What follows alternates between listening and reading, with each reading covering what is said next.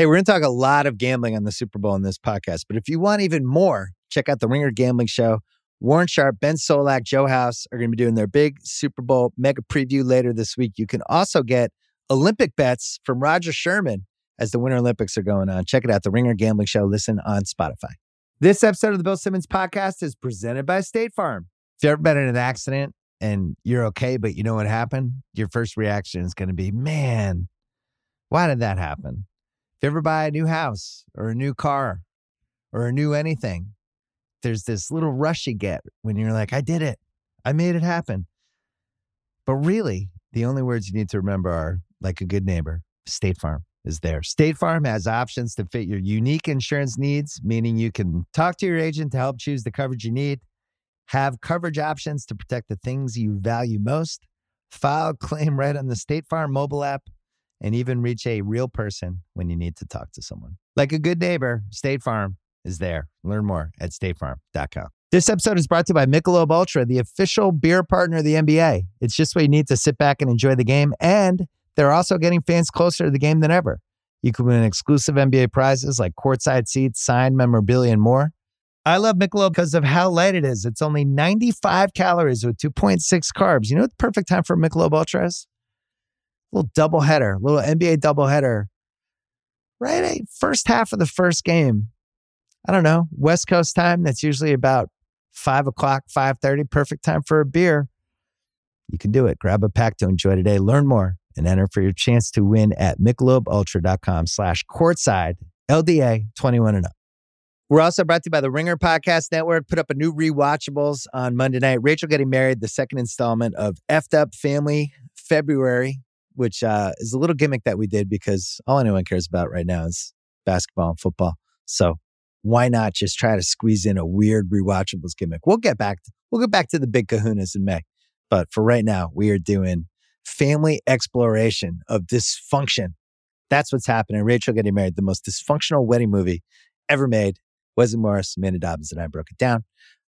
We're also brought to you by FanDuel Sportsbook, where I will be revealing my same game parlay during the part of the podcast with Cousin Sal that you can bet on if you go to FanDuel Sportsbook right now. It involves the Rams. It involves the Rams to win and some other stuff. So that's a spoiler alert, but you can go find it on FanDuel. Coming up on this podcast, at the very top, I'm going to talk about the two big NBA trades that happened today. And then Cousin Sal comes on, the annual Super Bowl props pick. Finally, Peter Schrager and I are going to do some $1 million picks and talk about the case for the Bengals, the case for the Rams, post-win Super Bowl narratives. It's a good way. Once you talk out what might happen, it actually makes it easier to understand what you think might happen. I know that's weird, but it's the way my brain operates. So good podcast coming up. It's all next. First, our friends from Pearl Jam.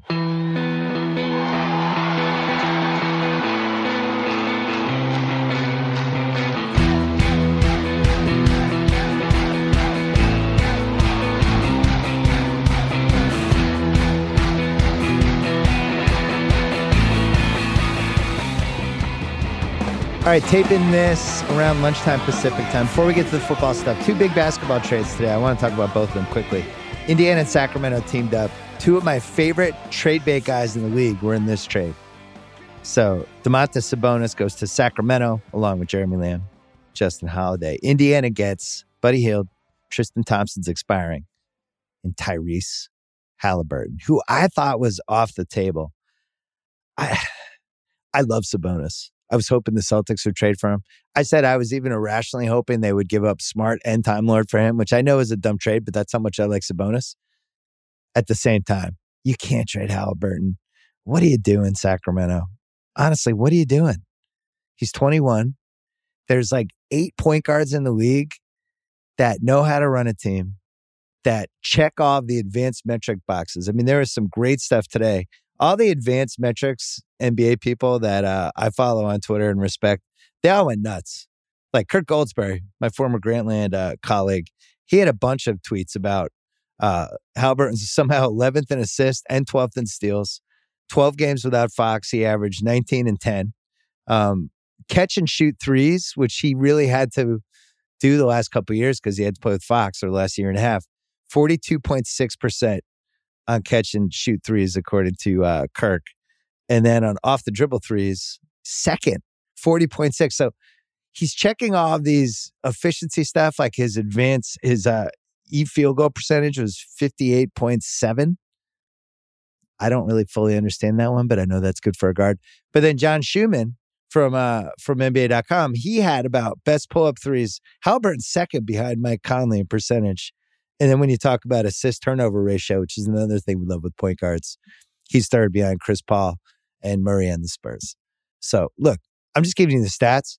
Eye test, loved him in college. Could not believe he fell. Thought there was a chance that he could follow the Celtics. Of course, he didn't.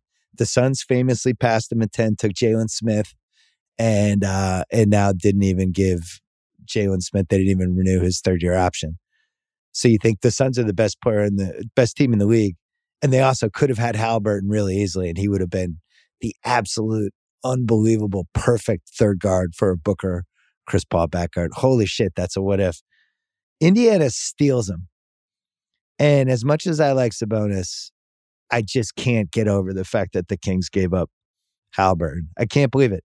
The Kings, so we used to make fun of them at Grantland, which Grantland existed from 2011 to 2015. And at that point, the Kings were entering their second half decade of just being morons. And finally, Grantland ends, we start the Ringer.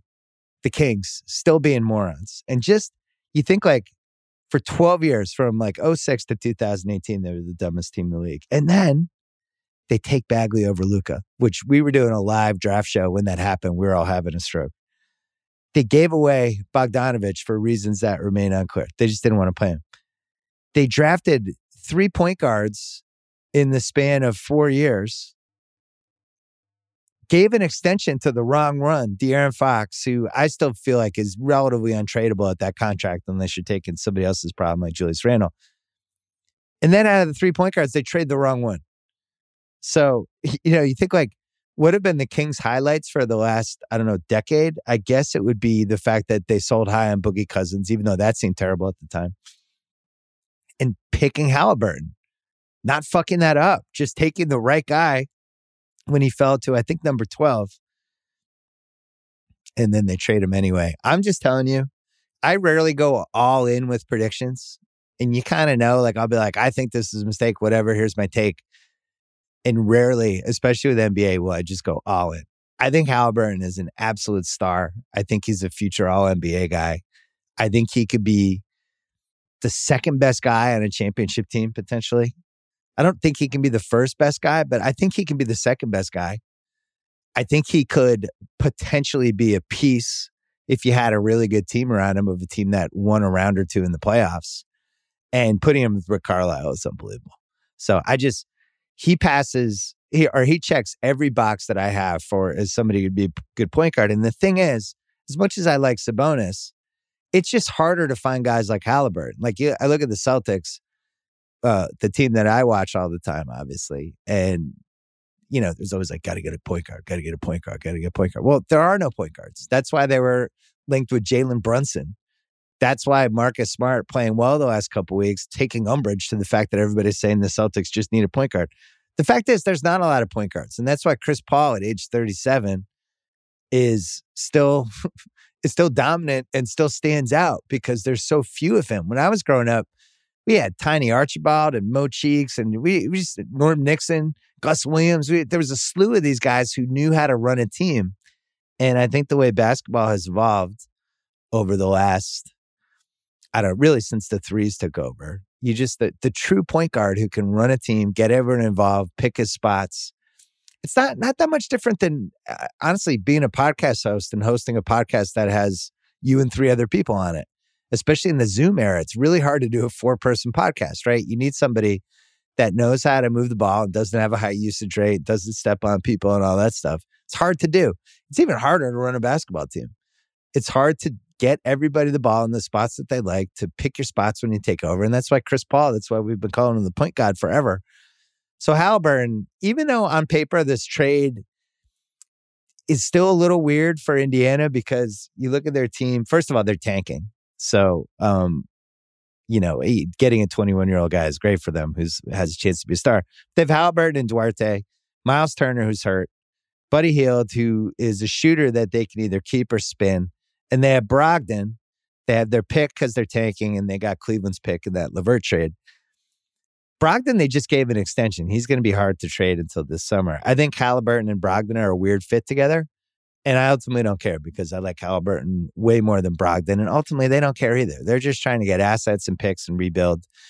The problem for them is if they're trying to tank, which they have a chance because they're in the bottom four in the East, Halliburton makes it harder because he's really good. And he'll make the team that they have, whatever pieces that are left, he'll make those guys better. Sabonis on the Kings, I just don't understand. So you look at their team, Sabonis, Fox, Barnes, Rashawn Holmes, who's completely redundant with Sabonis, Davion Mitchell, Lamb Holiday, and then a bunch of other pieces. And they think they could be in the play-in game or the play-in tournament like New Orleans did, which is why New Orleans been the McCollum trade. I just think, I don't know what I have with Fox other than a guy who is really expensive, who does not seem like he has a chance to be a top 10 guy at his position. So when you're paying borderline max for somebody who probably will never be a top 10 point guard at his position, man, that's tough. Especially when you have Halliburton, you have him under control for 3 more years, but you figure you give him the extension after year 4, and then that's another 4 at least. So you basically had him for 6 more years. But because you gave Fox that extension, you felt like you had to trade Halliburton. And because you spent a lottery pick on Mitchell, you felt like Halliburton's expendable. It's the classic, terrible NBA team thinking of, we've made these mistakes in the past, so we're going to make this third mistake to try to justify the other 2 mistakes. This is what I grew up with. This was the NBA in the 70s and 80s. We used to have these Halliburton Sabonis trades all the time. We would make fun of them. They were even in the 2000s. You know, one of the reasons my column took off on ESPN was because it was so much fun to make fun of the terrible trades and the bad transactions and all that stuff. So somehow the Kings did it again. And I almost wanted to have a moment of silence to start this podcast for the Kings fans, because I can't believe if I had Halliburton for a year and a half and my team traded him, I would lose my mind. I thought he was untouchable. Even when the Ben Simmons rumor started with him, I didn't believe it because I was like, there's no way they're trading Halliburton for Ben Simmons. Bullshit. I call BS on this. And I was right because they weren't trading him for Simmons. And then they get Sabonis. Now, you could argue Simmons or Sabonis, who's a better asset. But either way, I'm keeping Halliburton. So I thought that was dumb. Wow. The other trade, New Orleans just took on a shitload of salary. They got CJ McCollum and Larry Nance. They gave up Josh Hart, who I really like, Alexander Walker. Sadaransky's expiring. They got a $21 million exception out of this. They got a first-round pick as long as it falls between 5 and 14, which seems likely, and they got under the tax. So Portland's blowing it up. They did this with the Norman Powell trade on Friday, and they just got out of a ton of salary. They have Dame Lillard left. Dame Lillard clearly out for the year now, you would think, and that's been the word on the street for a while, that something's really wrong with his abdomen and we're not going to see him again. So obviously he's signing off if they're trading Powell, McCollum, and Nance, 3 of their best, 6, 7 guys, including McCollum as their second best guy. New Orleans, I didn't like this trade when I saw it as it was being reported. I learned a valuable lesson today. Don't tweet about a trade until you know who's in the trade. This actually happened to me when I was working the draft and in 2013, and we heard about the Kevin Garnett, Paul Pierce trade to Brooklyn.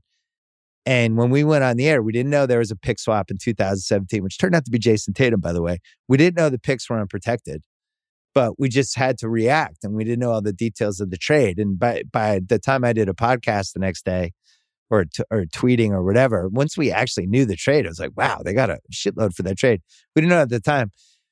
When I was tweeting about this as it was happening, the Nance part wasn't in, because I'm thinking, why would I like Josh Hart. I actually think he's a winning player. He's not as good as McCollum, obviously, but if I could pay Josh Hart $12 million or McCollum 30, 33 next year, and I'm also throwing in first-round picks to get McCollum, like that doesn't seem like a smart trade to me. Where am I going if I'm New Orleans? They got Nance too. So between Nance and Herb Jones, you have 2 guys who are winning player guys, who are role player, glue guy. Herb Jones, rookie, great. If you haven't watched the Pelicans on League Pass, he's been one of the rookie revelations this year. So now New Orleans, they have Zion, they have Ingram, Jonas Valanciunas, who's been good for them this year, and McCollum. Herb Jones and Nance as the glue guys. Devontae Graham is scoring off the bench. Jackson Hayes, I guess, is a rim runner. I don't love him. And then just a ton of picks from the Milwaukee trade and the Lakers trade. And the Lakers picks are probably more valuable than Milwaukee picks. All of this hinges on Zion, who we have not seen. I actually Googled Zion stuff today, tried to figure out, is he coming back? Where is he? There's no pictures of Zion. Honestly, it's like trying to find pictures of Bigfoot from the 1970s. There's no Zion pictures. Has he been out in public? What happened to that guy? I guess New Orleans is thinking they're a sneaky playing team if Zion comes back. And even if he doesn't come back, CJ, we know, can be the main creator on a good team. And he's actually been, it's so hard to be underrated anymore because all we do is talk basketball 24/7. But CJ, offensively, you just look at his last 7 years. He's 22 a game, 46, 40, 83 splits. Like, the guy's just a good scorer who knows what to do at the end of games. They didn't have anyone like that in New Orleans. So now you have to worry about him and Ingram at the same time. You got Valanciunas, who can do all kinds of stuff, especially if he has a mismatch. And then you have Zion as the wild card. So I like this trade for New Orleans. I think getting Nance back was key. If they're not getting Nance back in that, I don't understand the point of the trade. They're just, basically McCollum is in that range where you love him as a player if he's making like $15 million a year, but once he's making 30, it's like, yikes. So I don't mind the trade. David Griffin, it looked like he was down for the count. It looked like he had been knocked down, 7-8 times in the boxing fight, but now rallying back. I like this trade. I hated giving up Lonzo. I still don't understand why they did that, but at least this trade signs of life from the Pelicans. We'll see what happens with Zion. And then for Portland, the Dame CJ run is dead, and it wasn't really a run. They made one West Finals once, they got killed. They made 2 round twos, and CJ was in 750,000 trade rumors. So we'll talk more about this. We're doing a big trade deadline pod on Thursday, and we'll break all this stuff down in more detail. But coming up, Cousin Sal, Super Bowl props. Stay tuned. This episode is supported by State Farm. If you've ever been in an accident and you're okay, but you know what happened, your first reaction is going to be, man, why did that happen? If you ever buy a new house or a new car or a new anything, there's this little rush you get when you're like, I did it. I made it happen. But really, the only words you need to remember are, like a good neighbor, State Farm is there. State Farm has options to fit your unique insurance needs, meaning you can talk to your agent to help choose the coverage you need, have coverage options to protect the things you value most, file a claim right on the State Farm mobile app, and even reach a real person when you need to talk to someone. Like a good neighbor, State Farm is there. Learn more at statefarm.com. All right, Cousin Sal's here. We're going to talk Super Bowl 56. Does that make you feel old that there's been 55 Super Bowls and this is the 56th? LVI? I mean, it seems like yesterday when it was LCM II3. I don't know. It's really nuts. Yeah, I feel old that I remember. Do you feel bad about recalling some games when you're talking to someone like your younger staff? Like, no. When the Steelers played the Cowboys and they're like, oh, get away from me. Yeah. I am actually, they're starting to merge some of the games. Yeah. Especially the ones from the 70s. If I was doing some sort of Jeopardy, with categories and stuff, I feel like I would screw some up now. Especially mid-70s, like the first ones we can remember. It's like, was that Steelers Cowboys or was that Vikings or who was in that one? And yeah, there's been a lot of them. This one is one of the weirdest matchups we've had. The only person that thought the Bengals were going to be in the Super Bowl is your crazy engaged friend, Harry. Yeah, what a degenerate. Just been victory lapping it ever since. I think we differ. I think you're leaning toward the Bengals and I'm leaning toward the Rams. I haven't heard any of the 17 podcasts you did today, but it seems like we're leaning in different directions. I'm surprised that I'm taking the Bengals. And like last week, I was like, I don't know, I could see anything happen. Then I really convinced myself over the weekend. I'm like, well, first of all, I don't want to miss out on the Joe Burrow experience, right? Like I missed out on Brady. I missed out on his first couple wins, and then I couldn't catch up. I ended up betting him when he played the Giants. I'm like, oh, shit, I'm never going to be on the right side of this. I don't want to miss out like I missed out on the internet boom. I mean, you made like $300 billion, so you got that. Same with crypto. I missed out. I don't want to miss out on Joe Burrow. I think he's freaking great. Joe Burrow and NFTs. That's really going to be your decade. Yeah. or an NFT of Joe Burrow. Yeah, I don't know. Yeah. Like, listen, like, what more does the guy need to do? He was sacked 9 times and he won. He was down 2 touchdowns to the Chiefs in the regular season. He won. He was down 21-3 in the playoffs in Arrowhead and he won. You're going to tell me he's not going to be at least down like 9 points with the ball and 3 minutes left? Like, can't at least get a backdoor cover here? I'm all in on Joe Burrow. Are you feeling some 2001 Pats parallels with the young, That's about to saying. be a superstar QB, and then Adam Vinatieri 2.0, Evan McPherson? Oh, I didn't even think of that correlation. But yeah, for sure there's something like that. And I also feel like people are saying, well, this is Burrow's time, but it's going to be Herbert, it's going to be Mahomes, it's going to be Allen. They're going to be switching off. Maybe not so fast with that. Maybe he does have enough to get back to this game 3 out of the next 6 years or something. I don't want to miss out. It doesn't worry you that if you go through the actual Bengals playoff wins, it's pretty flimsy all the way through. Each time there were moments when you felt like they were either going to lose or they got some incredibly lucky breaks. Not to mention, we still don't have an answer for what happened to Mahomes in the second half in the OT. And I will always believe he was concussed. Really? Yeah. I always believe it. I will always believe it. I don't care what they tell me or there was some sort of injury. It was inexplicable. The guy was lights out of control for a game and a half in the playoffs. Everything he was doing was absolutely perfect. There was a moment in that Bengals game where it looked like he was going to go like 35 for 37 for 500 yards. And all of a sudden couldn't complete a pass or make a correct decision for 2 hours. It still doesn't make sense to me. I don't get it.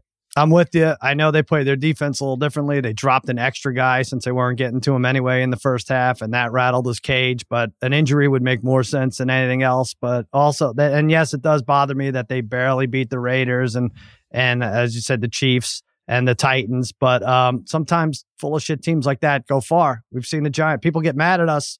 We always say the Giants. Those Giants teams were not dynamite by any stretch, and then they ended up winning Super Bowls. And I also, in the back of my head, see that Matt Stafford floater that really should have been picked off. And that was like, I don't know. Like I said, I could throw to my 8-year-old 100 times and he catches it 105 times. So I don't know. I could see maybe Stafford not being as great as everybody says going into this. Who are your favorite full of shit teams that have actually won the Super Bowl? How many?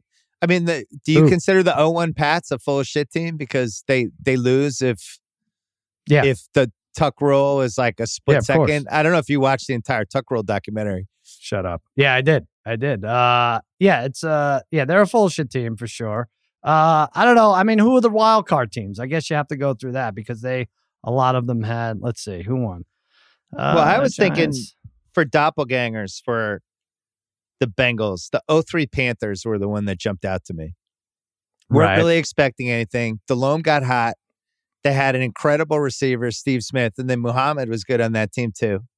Well, they didn't win. You say just get there? They didn't win. I mean, I'm just talking, they remind me of the 03 Panthers would be the one. Mm-hmm. I went through the last 20 years of teams, and you'd think like it has to be a team that had a kick-ass receiver. It has to be a team that didn't do that well in the regular season, right? Which, because initially I was thinking, the Eagles with T.O. that year. But the Eagles were good that year. You look at the Bengals, the DVOA stuff is alarming with them. I mean, they're basically 17th in DVOA even now after the 3 playoff wins. The Rams are 5th. You're really down on them. All right. No, I'm just like, I think this would be an incredible achievement if they were able to win 4 straight rounds when I'm not even positive what they're great at, other than they have a great kicker and the Burrow Chase thing has been lights out. But what else are they like really good at? This is good. Yeah.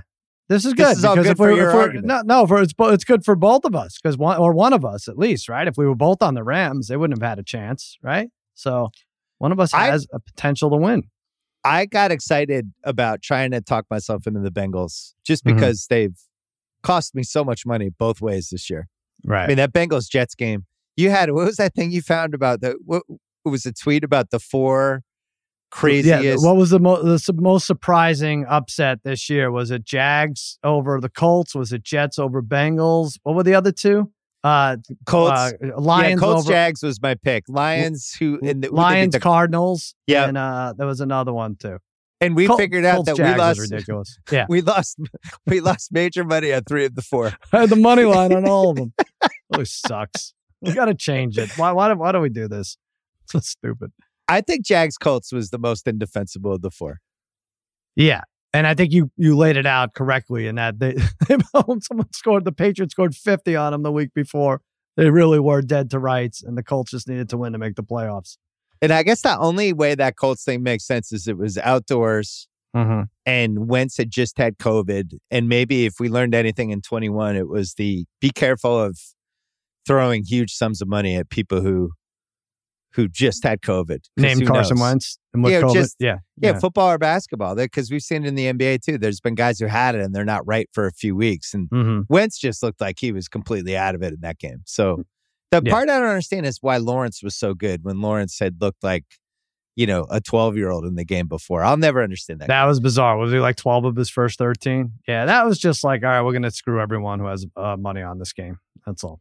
With all of that said, the Chiefs losing to the Bengals was my worst loss of the year and the one I'm still the maddest about. Really? Yeah. Because worst case scenario, they're up 24-10 with the ball at the start of the second half. They completely botch it. Now they're up 11. Then they botch coming out of the thing. They punt. Bengals do nothing. They punt. Chiefs give it right back to them. Then all of a sudden it's 21-13, and then the Chiefs keep doing nothing. And then all of a sudden it's 21-21, and still the Chiefs have a chance to win near the end. So that's what I'm trying to remember. Is there a team that pulled a game out of their butt like that and actually won the Super Bowl? Because you could argue even the Patriots game, and I thought the Tuck Rule doc, which I enjoyed obviously because I'm a Pats fan, but it kind of glossed over some crucial pieces of that game. Like for instance, no, it didn't. It was just one play, and that's how people should remember it. But the Raiders had 2nd and 2 at midfield, and they ran the ball into the line twice and got stuffed, and then they punted on 4th and inches. Gave the ball back to the Patriots. They ran 2 of the worst plays ever. Their guard went the wrong way on one of them. And it's like, if they get 3 yards, they win the game. Like especially in the snow, seems easy. But then after the Tuck Rule, they didn't stop the Pats. Vinatieri gets the field goal. And then the Pats still had to drive in overtime. The Bengals Chiefs, like to be able to stop the Chiefs inside the 5-yard line twice is insane. What offense would you want more inside the 5-yard line than the Chiefs? Right. I think it was, you're telling me it's your worst loss, but look at it this way. Did you ever think about hedging? No, right? Like even when it went to overtime, you're like, oh boy, this game is taking a turn. Oh wow, they won the coin toss. They're minus 200, minus 195. Yeah, you would never have thought to take the Bengals at that point. Hey, was Seattle over Green Bay? That was kind of a bullet when they came all the way back, but they lost that Super Bowl, right? Yeah, they lost it. They lost to the Patriots or beat Denver that year? They lost to the Pats that year, right? The Pats, we deserved to win this game, but I always felt like Pats Ravens when we came back from 14 in the Deflategate playoffs. Came back from 14, came back from 10, and just like it did feel like the Ravens were better and we kind of stole it, but we also outplayed them. But if I was a Ravens fan, I would have been like, we're better. How did we lose that game? We had to run like trick plays. Remember Belichick did that thing where the guard, the tackle kept saying he was eligible or whatever, or the receiver was ineligible and the tackle was eligible. And we went down the field. The Ravens didn't know what was happening. This Bengals thing, so what would it take? Let's walk through it. So for the Bengals to win, Burrow and Chase have to be really good, right? Do you expect Mixon to run the ball at all? Because I think one of the running games is going to thrive, and then that coach is going to stay with it. And it could be Mixon, and we'll get to odds, but I like him for MVP odds as a long shot. Oh, wow. I mean, he had 13 touchdowns and 1,200 yards. I mean, he's an all-pro. Why is he 40-1? Like if it's a low-scoring game and he breaks one for a touchdown and has another touchdown and Burrow has one, that's not bad, 40-1. Well, I think the piece even. of that, the Rams' rush defense has been really great this playoffs. Yeah, like shut down the Niners for sure. That was big. There's been 52 carries in the 3 games for 162 yards against them. And the Niners just got stoned. I mean, they're 20 for 50. They're trying to run. Nothing. And they just couldn't. So, yeah, I'm actually, we differ on that too. I like the under for Mixon. It was like 63.5. Really? Wow. Yeah, I think if the Bengals win, I think they have to throw it. Yeah. Well, all right. So Burrow, I like him at plus 230 because quarterbacks have won 9 out of the last 12 years, right? Yep. So plus 230 is better than just taking the Bengals at plus 166 or whatever it is. But what would Evan McPherson have to do to win it? Working backwards. 100 to 1 Four field goals. That. 4 field goals, low scoring game. I think 5. 5. But I think the thing with him is I think at least 2 of them have to be 53 yards and up. Mm-hmm. I couldn't find enough McPherson props. Like it's the over under for field goals for him is 1.5 just attempted. Attempts. I know. Harry said that. He loved that. Yeah. And then there was another one where it's the longest field goal of the game is 47.5 over. And I thought, Cincy basically, if they're over midfield, they're in range for him. And you saw it in all 3 playoff games. You can feel it when you're rooting against him. You're like, oh, fuck, they're on the 45. McPherson can make this from here. Yeah. 47.5 seems like a lock. I like that. I was talking, if it's 4th and 4 at the 38, they're probably kicking. They're kicking. Yeah. They want points. They're hoping this is like a 23-20, whatever. That's why a lot of people like the under. So what is the McPherson MVP? Well, conversely, the shortest field goal, I like over 27.5 because I think if it's 4th and 2 from the 8, everybody goes for it, right? And the last 13 Super Bowl field goals have been over 27.5 yards. I know you have to get a little lucky with it, but the last field goal that was under 27.5 was in that Eagles Patriots game. McPherson is 100-1. Yeah. I think 4 field goals in a low scoring game could do it. Come on. So it's like, have some fun. So like 12-10, Bengals win 12-10. I mean, we've seen the Rams play that was the lowest scoring Super Bowl ever, right? 13-3 when they lost to the Patriots. Maybe no one could put it in the end zone. I think it's worth it a little bit. Yeah, you'd think Stafford would really have to suck. Right. And you'd think neither team runs the ball. Mm-hmm. The problem with that is if neither team runs the ball, then there's going to be a lot of like either long plays or 3 and outs, which would mean more possessions, which would mean more scoring eventually, I would think.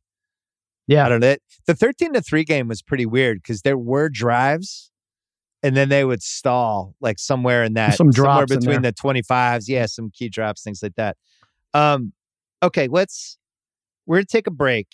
I mean, how do you want to do this? I'm busting. I got so many. Yeah. Let's take a break, and then you're just going to fire props at us like a T-shirt gun. All right.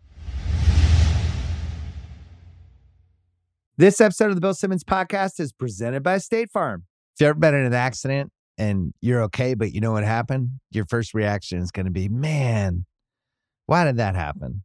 If you ever buy a new house or a new car or a new anything, there's this little rush you get when you're like, I did it. I made it happen. But really, the only words you need to remember are, like a good neighbor, State Farm is there. State Farm has options to fit your unique insurance needs, meaning you can talk to your agent to help choose the coverage you need, have coverage options to protect the things you value most, file a claim right on the State Farm mobile app, and even reach a real person when you need to talk to someone. Like a good neighbor, State Farm is there. Learn more at statefarm.com. All right, coming back, Sal, some props. Here we go. All right. Guess how many times the coin toss winner has lost in a row? What kind of streak do they have? Losing streak. You mean home and away? Home and away. No. Oh, you mean heads, tails? Team that won the coin toss. Yeah. Has lost 7 times in a row. What? 7 times in a row. So I'm thinking, I don't know. I look back. I think most of them deferred. And so it was just, so you got to lose a coin toss.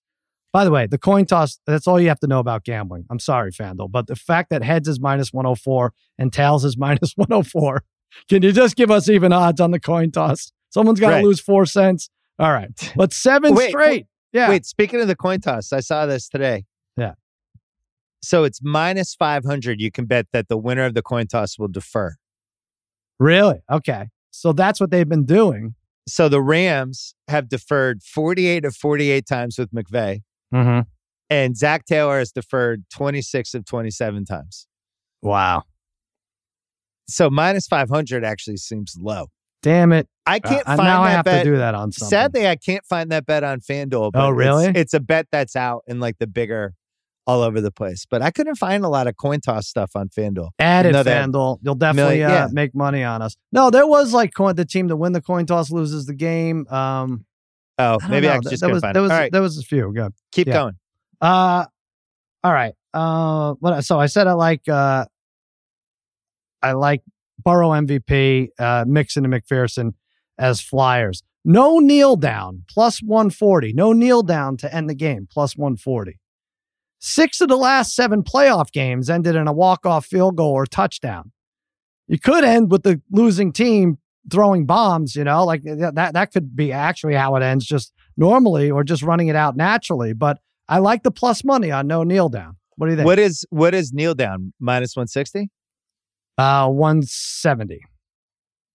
You like the kneel down? Well, if you don't think the game is going to be close, the kneel down's the bet, right? Because how would there not be a kneel down? You'd have to have like the losing team on the last play of the game, incomplete, something like that. Right. Yeah. I don't know. I think it's I think it's going to be a close game. So then that's why I have I like it. I'm looking at some pluses. I'm looking at, so if it's like you think where it's going to be bombs away here, Chase or Cup, 2 or more touchdowns, plus 150. Cup had 3. Chase or Cup. Chase or Cup. Chase had 3 multi-touchdown games. Cup had 6. I don't know. By the way, we could see some record-breaking receiving records too, right? Like Jerry Rice versus the Chargers type of thing with Cup. 3+ for Cup is 10-1. I'm sorry, for Chase is 10-1 and 24-1. 24-1 for Chase, 10-1 for Cup for 3.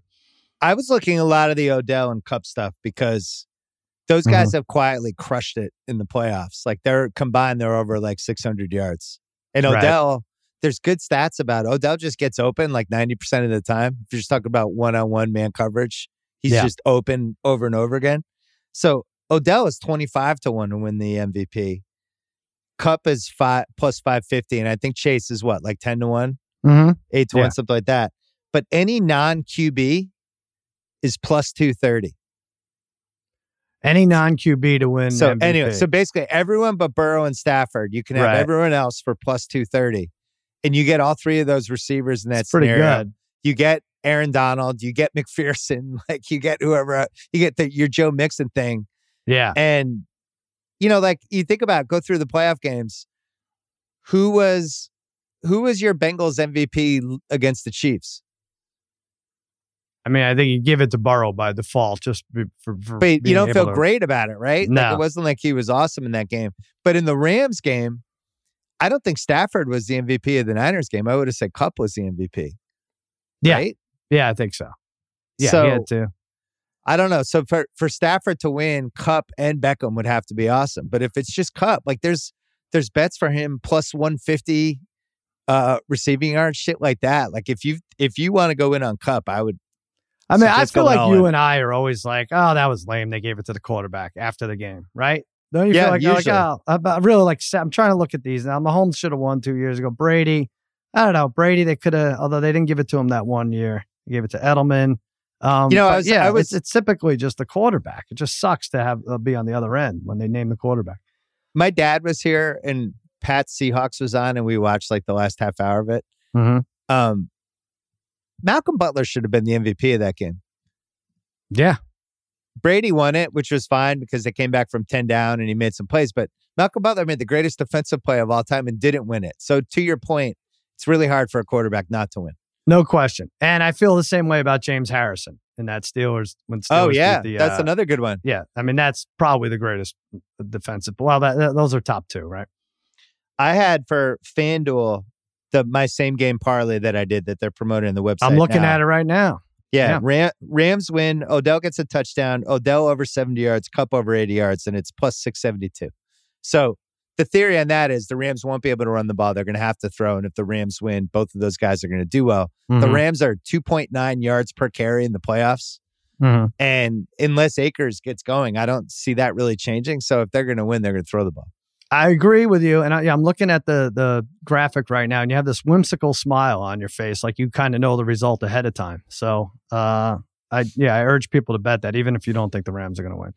I thought you did a tweet about how I knew the Tom Brady Tuesday retirement announcement. You know you did. Well, you did. Sometimes I have spidey senses on stuff. Wow. But you knew it. We talked on that podcast about, I thought he was 90% retiring, but 10% the Niners, just couldn't rule it out. And now he goes on, he has that Jim Gray podcast, and he's basically not really retired yet, even though never he's say retired. never. Yeah, right. he's and Kevin Wildes did a thing on Twitter. My friend from the Grambling ESPN days did a whole thing about people retire. There's usually press conferences and big hullabaloo. He just did an Instagram post. He basically steered it toward Tampa and all these people in his life, but it doesn't feel like the door's closed. So, when does he have to make this decision? If you're saying for this year, it has to be within the next few weeks, doesn't it? Does it? Could he do this in May? He could make a call. What is he going to fall out of shape and gain 40 pounds? No, I'm just saying on the Niners end, like how are they have to proceed. They have to kind of know what's going on, right? Scott Zolak, former Pats QB, who's a media guy back in Boston, he had a whole theory on Twitter today about the Niners trade Jimmy Garoppolo to the Bucs for Tom Brady, for the right to bring Tom Brady out of retirement, basically. That's fun. That would be fun. How about those two being in a trade together? Who knows? Listen, how many boxers did we see come out of retirement? How many great players did we see come out of retirement? How many actors? Our cousin Jimmy will leave his ABC show someday and say he's done. He'll be back 3 years later. He's coming back, baby. All of his heroes went 40 years. He'll be back. There is too much money at stake for him not to come back, baby. I can't lose this 10%. I mean, he can't lose out on... Yeah. Anyway, I don't think the Tom Brady thing is over yet. I think it'd be hilarious if he actually didn't retire after we did a week-long Tom Brady retirement tour. It's like, no, wait, I'm not gone yet. All right, keep going with props. All right.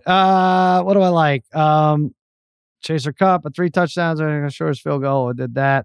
I would do a lot of the scores. 24-23 Bengals. You got a whole bunch of, you can get like 300-1 odds on like a field goal type ending in the 20s. It's insanity. All right. Oh, Leonard Floyd, first sack, 11-1 odds. He had 9.5 sacks. First sack is fluky. It's a fluky thing anyway, right? He had 9.5 sacks. There's only 2 ahead of him that are playing in this game, right? Von Miller had 9.5 also, but Hendrickson had 11. I know Hendrickson and Donald have more. So I don't know. At 11-1 for the third best stats in the game, I think is a good number defensively. How about go ahead? Stafford 3+ TDs, Odell over 75 receiving yards, plus 600. Stafford 3+. Well, what's your final score? Are you not? You have to give that with Schrager, or what do you do? I'm trying to figure out. I'll do it with Schrager. I'm just trying to. I don't think the Rams are going to be able to move the ball unless they throw. Okay, that's my working premise. Right. So, do I trust Matt Stafford? That's the rub with this game. If you like the Rams, especially with the -4 in the hook, do you trust Matt Stafford? I'm like you. I think of that drop in that fourth quarter of the Niners game, right? And you think of like Shanahan not going for it on 4th and 1 and stuff like that, and there's definitely an alternate outcome. But I guess this is football now, where you could look at 9 teams and go, well, if this would happen, if this would happen, this would happen. But Stafford will throw you one. Yes. You got to catch it, but he's going to throw you one. It's going to happen. So it's -120 for Stafford to throw an interception. Burrow to throw one is -105. That was a nice number. I think it was +180 for both of them to throw one. That's not too bad either. They're going to throw 60 times, right? Between them. So +180, each one has to throw one? Oh, yes. I like that one. Yeah. What do you think of most first downs, the Rams, -160? Well, I like Stafford to have more passing yards in a comeback fashion. So most first downs. All right. So the rushing, they're going to have first down. What is it? What's the number? It's -160. It's high. But I think if you look at the stats, the Rams' time of possession and first downs, they're better than the Bengals. Yeah. So if you're thinking the Bengals are going to have more first downs, then you're also thinking Joe Mixon's going to be doing stuff, because it's going to be hard for them to just move the ball downfield if they're not running the ball. So maybe there's some sort of parlay with most first downs and then Mixon. Can we remove the parlay rules, FanDuel? That you can't do? What do you mean? I don't like same game parlay. There's some good ones, but then there's some other ones where it's like, no, that one can't be in there. That you can't? Yeah. And it's like, why not? What are we doing? Come on. Super Bowl. Either these are dependent on each other or they're not. And if they are, if you could pick Stafford to throw a touchdown and Stafford to add over 285 yards, you should be able to parlay anything, right? Like, yeah, and just adjust the odds, just adjust it so that, 3 for 3 is not 6-1. It's 4-1. I agree. Let me give you 2 Rams ones. Go ahead. Under the assumption the Rams win. Rams win. Kupp goes 80+ yards receiving, -104. Rams win. Odell goes 50+ yards receiving, +116. I don't see a scenario where the Rams win where Kupp doesn't have 80 yards, right? It feels like those two are hand in hand more than any other result. I think the Bengals could win if they took out Chase a little bit, because we've seen that before. He finds the other receivers, whatever. But we haven't seen the Rams succeed without Kupp.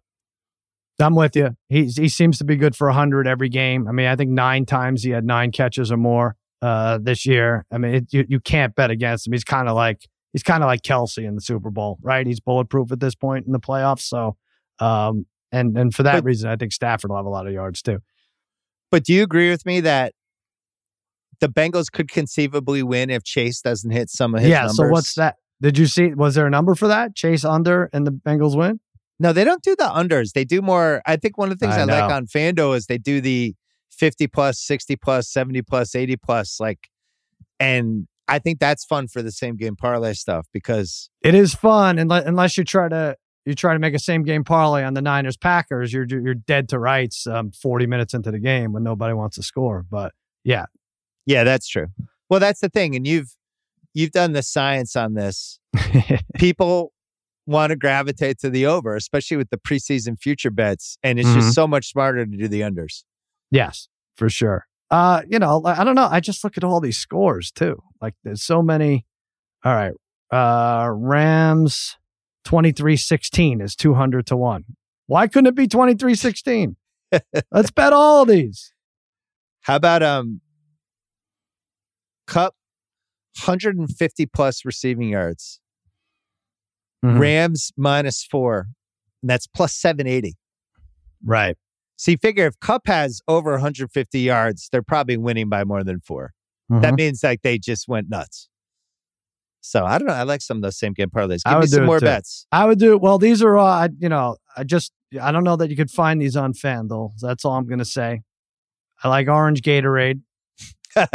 I know you do. Any reason? What has been some good orange Gatorade moments? Well, I think 8 out of the last 11 have been either orange or blue, and that doesn't really even matter who's playing.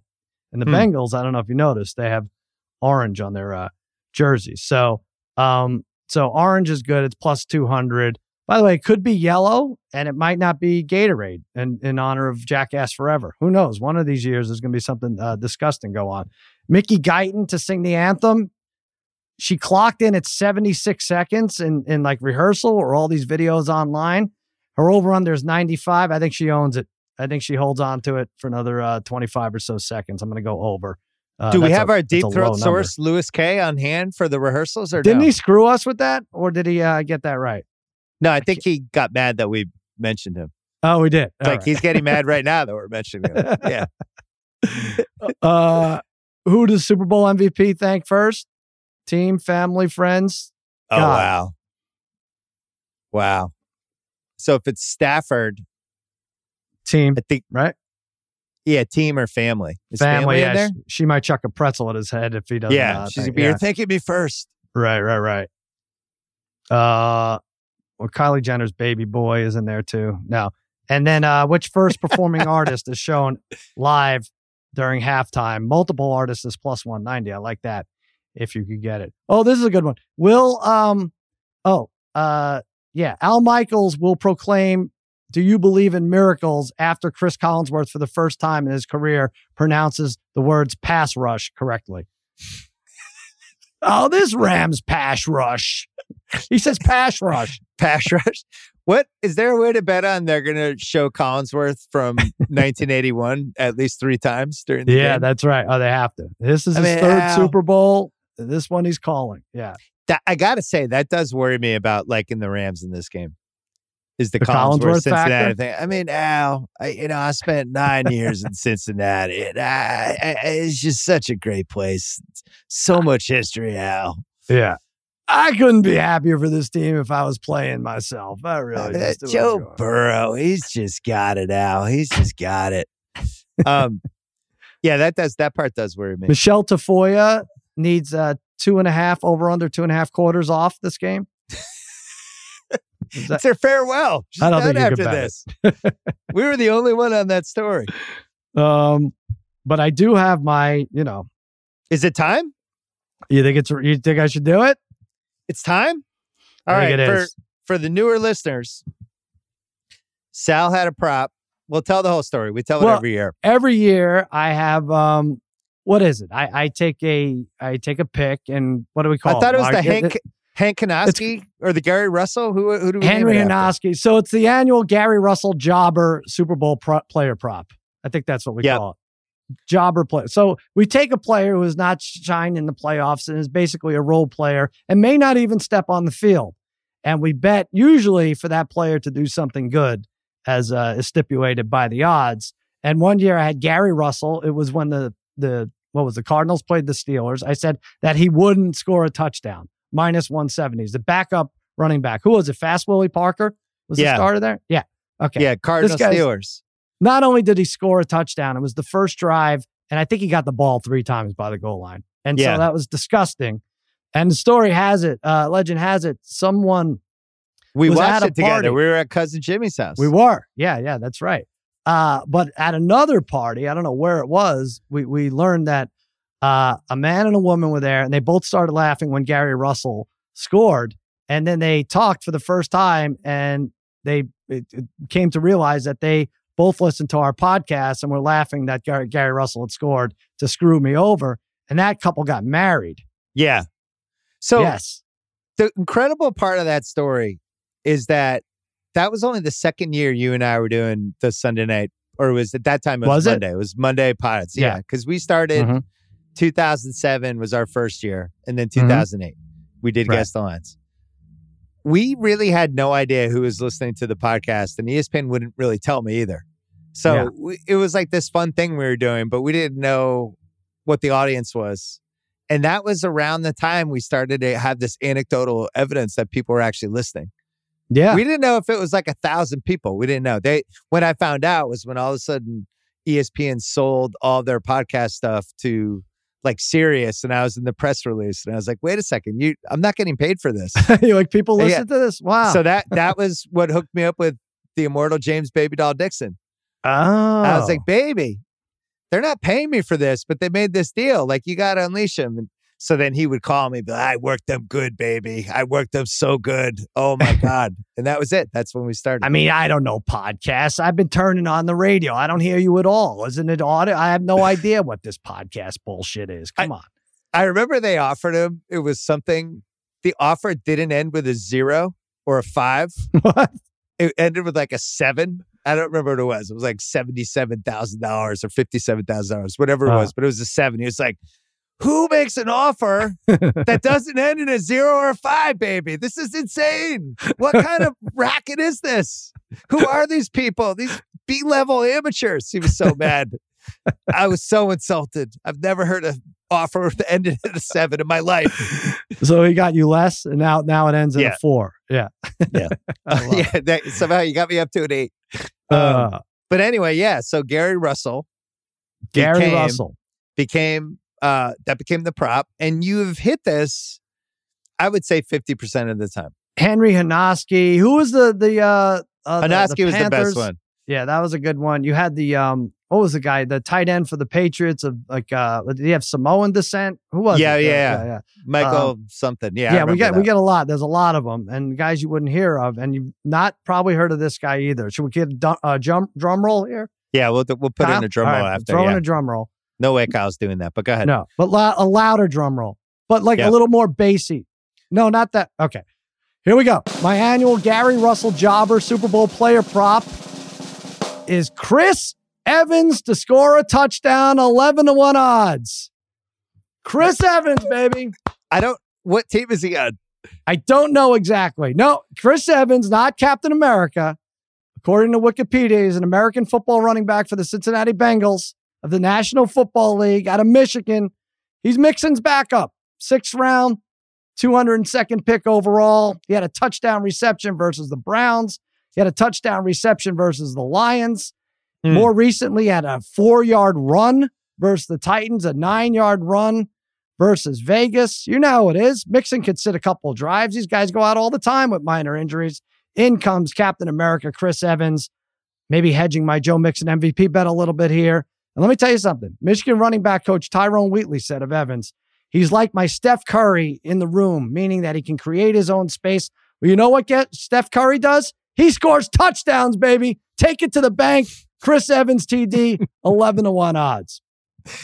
I watch football every week and didn't know who Chris Evans was, even though he, as you said, had plays in the playoffs. Yeah. Games that I watched and made such a little bit of an impact on me that I couldn't even remember what team he was on. That's what's going to make this all the more beautiful. So that's really a pick for America. Yes, that's right. Captain America. It's not just gambling. It's not just props.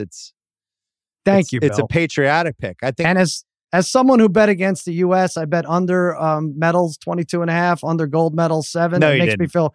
I did. I'm sorry. I did. Who did you bet on the women's hockey? Did you bet on Canada? No, I didn't. I know what happened. They won all masked and won. That just would have been really un-American.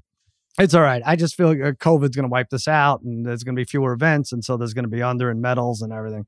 So I think you brought the COVID into this. Yeah, of course you have to. Wow, you have to. That's a good one. I have my crazy prop for you. Go ahead. Rams win. Rams defense / special teams scores the first touchdown. Whoa. Plus 35-39. Bet $10, you win $359. What Rams is it? Win. Yeah. Rams defense / special teams gets the first touchdown. Now, if you wanted to bet an anytime touchdown with them, it's plus 704 if you have that with Rams win. Mm-hmm. But I just keep going back to that Tennessee game, which I can't believe Burrow survived. He had 9 sacks plus the 2 delay of games that they didn't call. He was just under siege. Mm-hmm. And from what we saw in the Rams that fourth quarter, when they cut to the sideline, Aaron Donald was like his eyes bulging out of his head. He had the whole defense in a circle. He's just screaming at him. Mm-hmm. If there's blood in the water, I just feel like there's going to be at some point the strip sack hit something. How much do you feel like that playing in a national championship game, like, readied him for this? I really think it did. I think there's no moment too big, and he has that aura anyway, right? And again, if the offensive line isn't going to block, none of this really matters. But I almost feel like Stafford might have more butterflies than Burrow going in. Yeah, we felt that a tiny bit with Stafford at various points this season, you know. But I'd have to see the list of the complete guys, quarterbacks who've won in a championship game. Like Fields looked really calm this year, but he was terrible. You know, can you blame that on the play calling, the weapons, whatever? But he did have a calmness to him. Like, I don't think he would be afraid of the moment. That was somebody that came through on a big stage. But, you know, there's some other guys who were terrible that won titles. Extraordinary amount of pressure on Stafford. And maybe he could rise to the occasion. But, I mean, they asked us on Fox Bet Live, who has more pressure, McVay or Stafford? It's like, well, of course Stafford. Stafford's 34. McVay's 36. Stafford this could be his last chance. McVay could win a Super Bowl with the Jaguars in 30 years, like as a 66-year-old coach. Like this is huge for Stafford. And then again, I would say you have more pressure. Me? With what? With Captain America? No, you got to take somebody. You have 2 tickets. I heard through the grapevine you're trying to decide who to take. Yeah. You have 3 children. I only have 1 kid that would care about going, so he's covered. Right. Nephew Kyle. So I have them covered, but who are you taking? Well, I made it very easy on myself. I think I'm selling them. I took a look at these prop bets, and I'm like, I'm going to lose like $30,000 in prop bets. I got to make this up somehow. And on the free market, these tickets are going for a lot. You're really excited about it, right? It terrifies me. All this shit. Radio Row terrifies me. I don't want to go down there, listen to Ronnie Lott try to sell boner pills. Like, I don't want to be part of any of it. You're going to this game. You love it. I'm less social since the pandemic, but I do want to go to the game. I've never been to the stadium. You've been. Oh, yeah. I haven't been in the Super Bowl since that one we went to that had the blackout. So I've been overdue. I'm really excited to take Ben. And I know you're excited to take your wife because that was what I heard yesterday. I heard you're taking your wife because you didn't want to pick between your kids. I swear to God, I'm selling the tickets. You're selling them. I have to do it. Yeah. I'll even give it someone a break, but I'd feel better about it. I'll send some to charity and some to my bookie, and that'll be that. Is cousin Jimmy going to the game, and is he going to be in Magic Johnson's suite? I think he says he has a lot of relatives in that St. Louis area. So I think he's going to have to give those tickets up to the in-law. I wanted the picture of him with no mask with Magic Johnson. That becomes the 2-day controversy. They pull the mask out with the smile. I love it. That was one of my favorites. Oh my God. What a dumb world we live in. All right. So when are you giving your official pick? What day? I'll give it to you right now. I'm taking the Bengals plus the points. I think the Bengals win the Super Bowl. I think they're every bit as good as this Rams team. Wow. There you go. Bengals to win from the Cuz. Are you up or down in the playoffs? I'm down a lot. The Packers game killed me. But I will say, Jimmy and I are presenting at NFL Honors for Offensive Player of the Year. We have a heads up as to who might win. No, I'm kidding. But I'll tell you after the podcast who wins. All right, tell me. Yeah, just send me a text from a burner phone. I'll tell you like 3 minutes before it happens. But there's that. Oh, go to extrapoints.com/arcade. We have our cash or splash challenge, $1,056 to whoever can pick the most props right. And the splash part is if you come in last, you have to drink Harry's brother's bathwater. And he is a disgusting specimen. Yes. So we're going to get someone to do that. That sounds horrible. And then Sunday night, we're doing our podcast. We have no idea. 1 a.m.? Whenever we're both home and we have electricity, we're going. But it could be a while after the game. So that it'll be up late night on Sunday night. And then you'll have that sad look on your face near the end as you know football's done. I'm already sad you're talking about. You're going to have to dissect Ben Simmons trade offers for freaking 6 months. It's going to be the worst. I just want to remind you that you were complaining about how long the season was. No, I wasn't. No, you were. Yeah, no way I was. How dare you? How dare you? All right, Cuz. Good job by you. Good job by you, buddy. This episode is brought to you by Simply Safe. Summer is all about fun vacations, but I know that being away from home can be stressful. So many things can happen. That's why I like to recommend Simply Safe, award-winning security that can help give you peace of mind when you're away. The only thing you should worry about while you're on vacation is having too much fun. I have it in my home. It's great. Couldn't work better. I think Simply Safe is the best because it comes with a variety of indoor and outdoor cameras, sensors to detect break-ins, fires, floods, and more. It's backed by 24/7 professional monitoring for less than $1 a day. It's given me, my family, many others real peace of mind. I'm waiting to have it too. Try it out.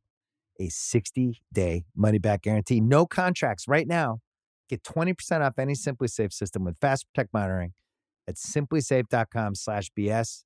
That is Simply Safe with 2 S's. simplysafe.com/BS. There's no safe like Simply Safe. All right, Peter Schrager is here. It is our last time together this season. The NFL Network is doing something really cruel to our friend Schrags. What time? Your show is on from 7 to 10 in the morning, East Coast time. Yeah, but they flew you out to LA to do the show, but they wanted you to do it live East Coast time. So you're waking up at like 1 in the morning and you're taping the show at 4 in the morning Pacific time, which is like at that point, LA is like positively creepy. Yeah. Yep. It's dark and weird, and there's weird noises and weird people walking around, and you're just doing it, man. You're doing shows. So my wake-up call this week is at 1 a.m. and I get up and I'm in a very popular hotel with a lot of media people. And each morning, and it's only early in the week, I have seen people coming in from their night out while I'm going out to work. And like, there's this like gentle nod of the head, but it is a depressing place to be when you're waking up when colleagues of yours are coming in. And the show's 4 hours this week. Now, there are people digging ditches somewhere. And I know I've always kept my eye on the prize, but it has been an interesting challenge. And I'm still not mastering the when you go to sleep and try to go to sleep, or you just kind of just ride it out. So still figuring it out, Bill, but the shows have been good.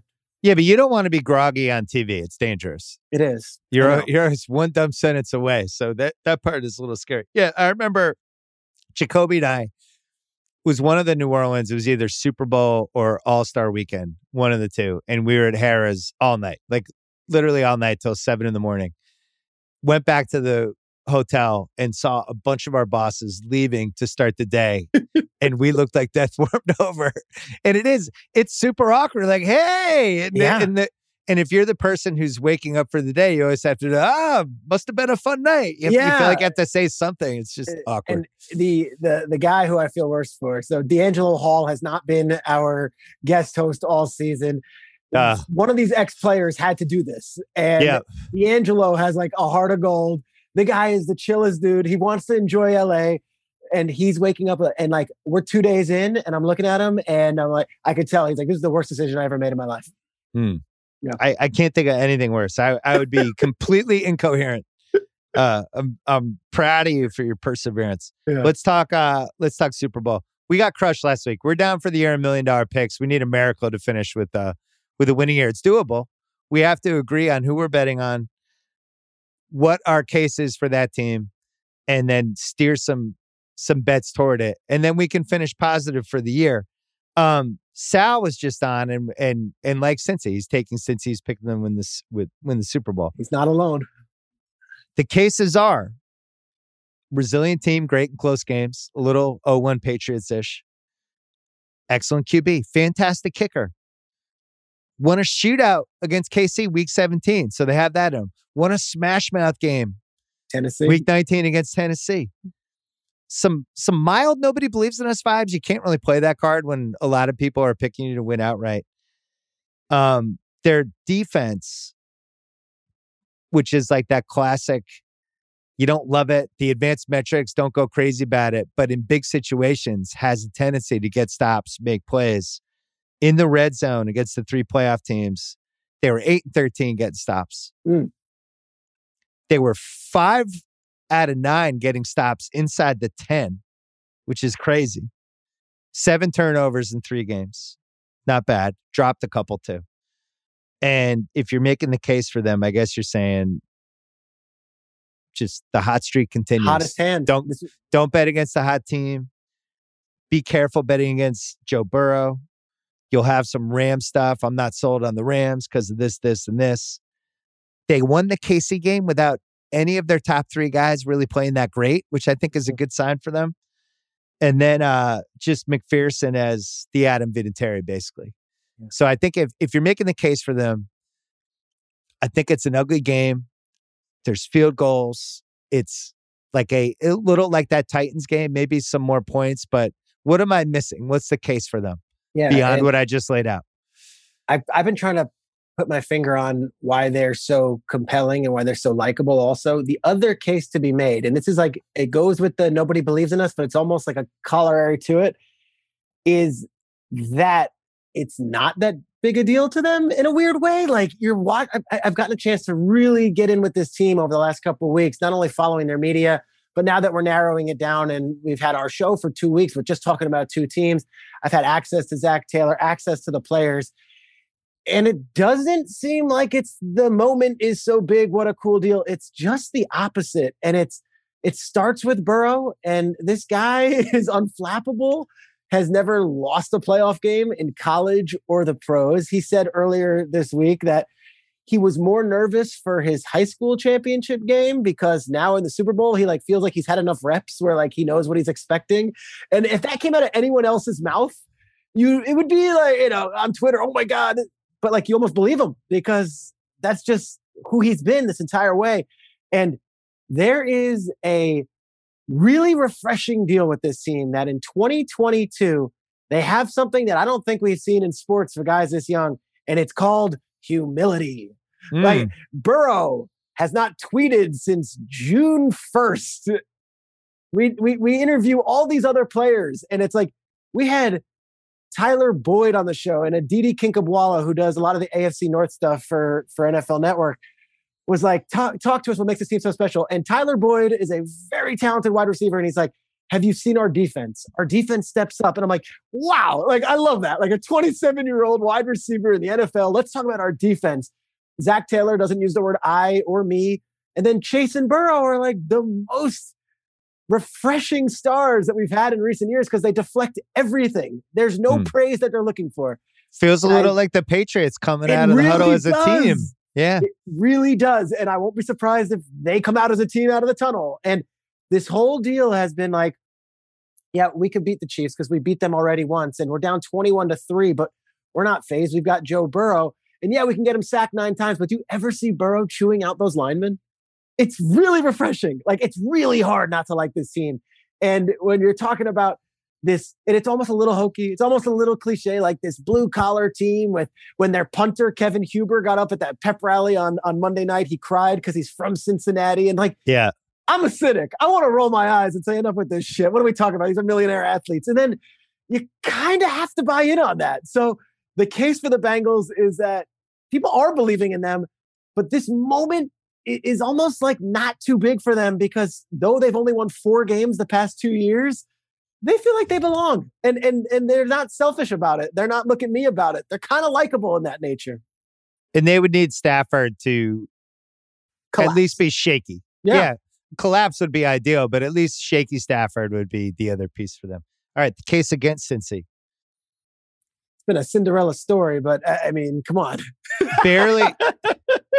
barely held on against Vegas. What happens if Carr doesn't spike on first down, right? What happens if there's a whistle? Yeah, all that stuff. Yeah, they score 6 points in the second half of that game. They get that free touchdown on Tyler Boyd. Vegas does just a shitload of dumb things. Remember, like they kick off outside the 2-yard line at like a host of those. Yeah. First down and 9, and Carr spikes, and then all of a sudden, I mean, disaster. So they escape. Tennessee game, 3 Tannehill picks, including one to start the game. Tennessee has the ball on the Cincy 35 with 7 minutes left and runs 2 of the worst plays ever. Yep. Gets stuffed. But then Cincy punts to them. They get it back and they throw a pick. So I almost felt like Tennessee lost that game more than Cincy won. And then last week, you know, KC mangles the end of the first half. They mangle the end of the second half. Mahomes has one of the most bizarre games of any superstar we can remember. KC doesn't run the ball. They're dropping 8 back. Casey's running the ball for 6 yards a pop. They just stop. McKinnon was literally running the ball for 6 yards the entire first half, and then they stopped going to him in the second half. The game, Tyreek Hill, invisible in the second half. One of the worst second half things from a coaching standpoint. Burrow, only 6.6 yards per pass in that game. Mixon, 21 for 88. He was fine, but really that was another one where the Chiefs laid over. So either the Bengals have this mystical power or, you know, so you got that. Then I have a couple more. Their offensive line couldn't block Tennessee at all. Like at all. 9 sacks. The Rams front 4, I would say, is at least somewhat comparable to that Tennessee line. Since they scored 5 touchdowns and 12 field goals. They do not finish in the red zone. Very rarely. The Chase touchdown in that big play on Fenton. But yes, very rarely do they finish drives. You're right. That makes me super nervous. The Rams run D, which we'll talk about when we talk about the Rams, has been out of control. There's a chance the Bengals can't run the ball at all in this game. Also a home game for the Rams. I want to talk about this. Get to sleep in their beds in their homes. Yeah, hold that thought. And then we know Uzama's potentially hurt, maybe playing hurt or not playing at all. And then from an advanced metrics standpoint, I mentioned this to Sal, the Rams are 5th in DVOA, and Cincinnati, even now with the 3 wins, is still 17th. Huh. This is a team that, from an advanced metrics standpoint, does not make a lot of sense. It's an intangibles team. It's we needed this to happen. It's a hot guy at the blackjack table team.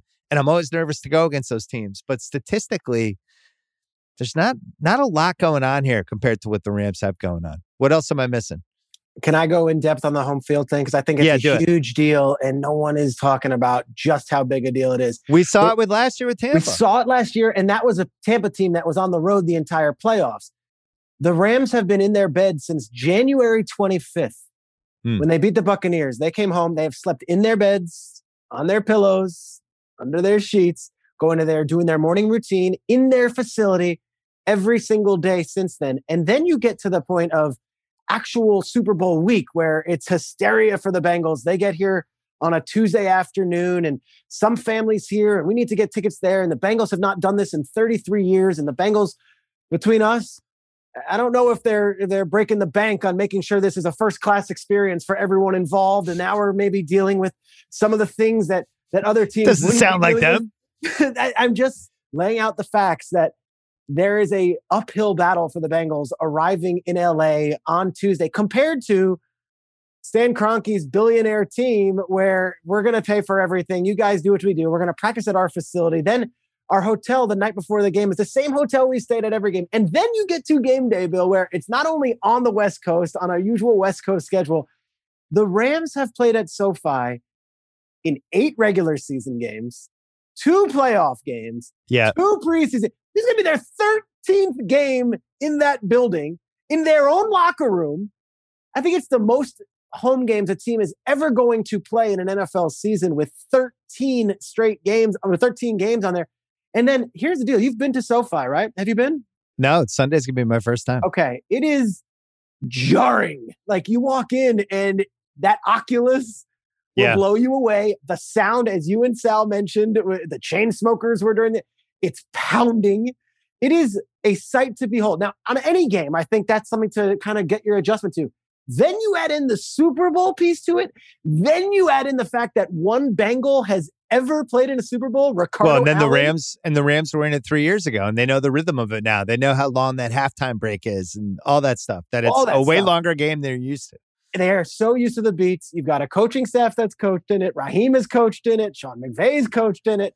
Zach Taylor was a quarterback's coach in it. I think there's a significant difference when you combine the home field, the ticket asks, all the situations with, all right, but where do we have to go? Oh, we're getting on the buses at this time, traffic, all that stuff matters. And I think you put that combined with the experience level, I think that at the very least, it's not just a 3-point difference on the spread. I think it is a significant difference. And I think the Rams are going to play to their advantage with that. So you think the Bengals have the families in like Norco and San Bernardino? I'd say the Chatsworth area might be where the hotels are this week. I love that angle. The cheap Bengals. It finally comes back to haunt them. Yeah. So with the Bengals, I was trying to think if they win. We'll wrap this up and then we'll go to the Rams in the next segment. But if the Bengals win, here would be the post-win narratives. Oh, I love this. I think they would go down as one of the most improbable Super Bowl champs ever, right? If we're talking 0-1 Pats, 0-7 Rams. Giants, but 99 Rams, but they were good that whole season. That's so true. It was improbable in August, but not improbable heading into the playoffs. 2017 Eagles losing Wentz. Yeah. 1990 Giants losing Sims. Yep. They would move into whatever group, however many teams you want to put in that group, they would immediately move in there. And I think the 0-1 Pats would be, if they lose, I think they would kind of be more like 0-3 Panthers-ish. Sure. This was We're a fun like, story. oh yeah, really fun story. 08 Cardinals. Yeah, another one. More post-win narratives for them. Burrow would now become the guy. He's the man. He's the face of the NFL. Yep. It's crazy, right? It's nuts. Mahomes is like, what happened? Herbert's like, I'm right here. I'm ready, guys. Pro Bowl. Lamar's wondering what happened. We'd have a lot of Burrow and Chase. Is this the next Montana and Rice? Is this one of the best duos ever already?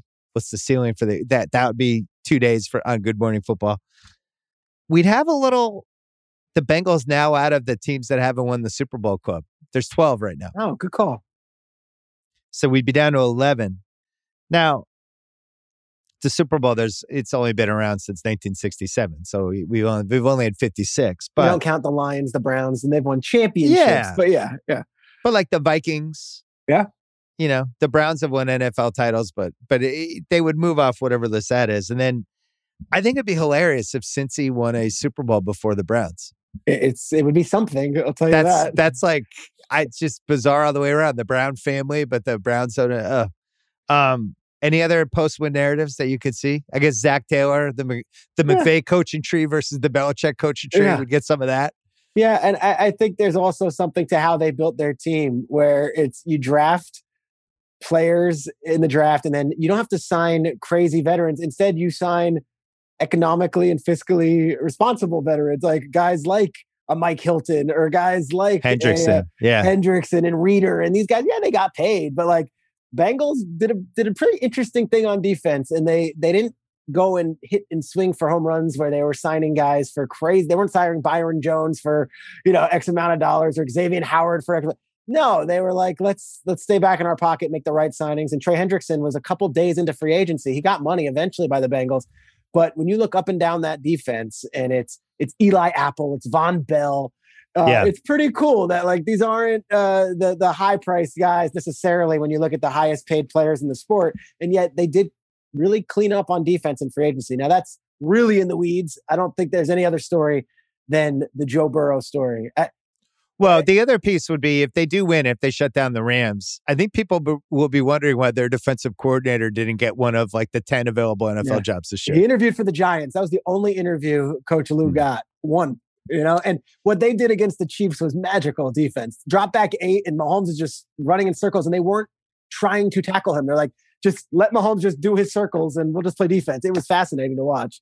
Yeah, that was really, we haven't seen that. I don't know if I've ever seen quite a game like that where the quarterback was just, you would think like the longer you bought yourself time, the better it would be. And it was actually somehow worse for him the more time he had.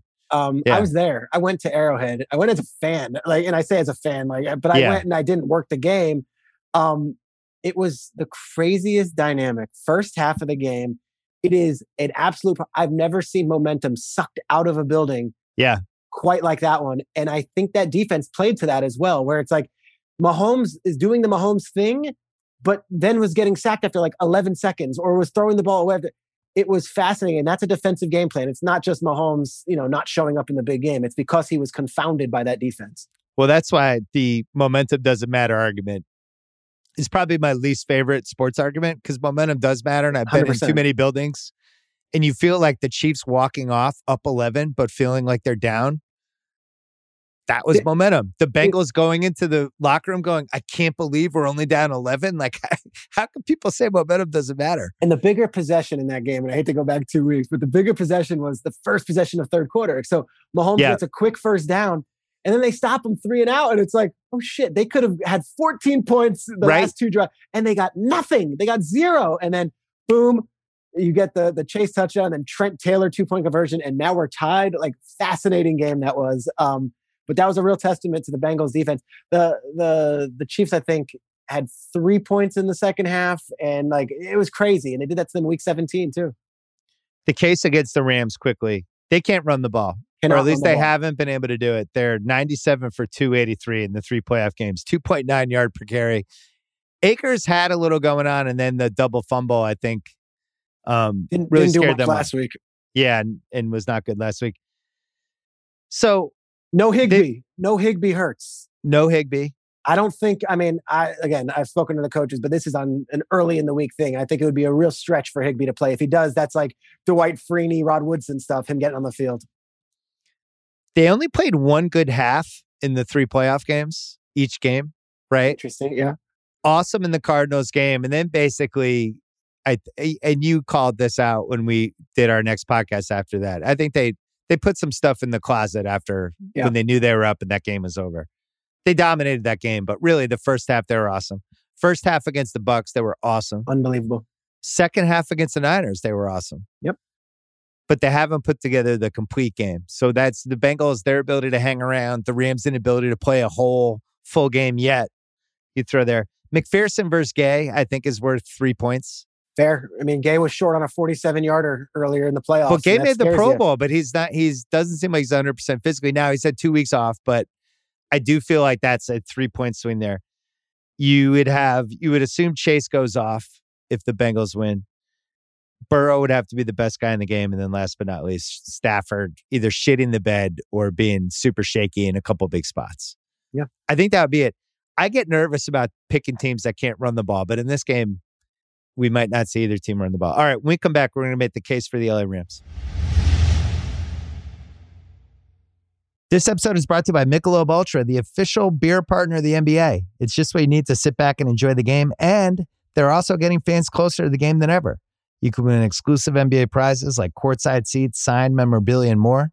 I love Michelob because of how light it is. It's only 95 calories with 2.6 carbs. You know what the perfect time for Michelob Ultra is? Little doubleheader, little NBA doubleheader. Right? First half of the first game. I don't know. West Coast time. That's usually about 5 o'clock, 5:30. Perfect time for a beer. You can do it. Grab a pack to enjoy today. Learn more and enter for your chance to win at MichelobUltra.com/courtside. LDA 21 and up. All right. The case for the LA Rams. We mentioned how they didn't play really a full game in any of those 3 playoff wins. On the other hand, they had some of the most dominant stretches of any team we saw in the playoffs in every game. Basically the Cards game until it was done.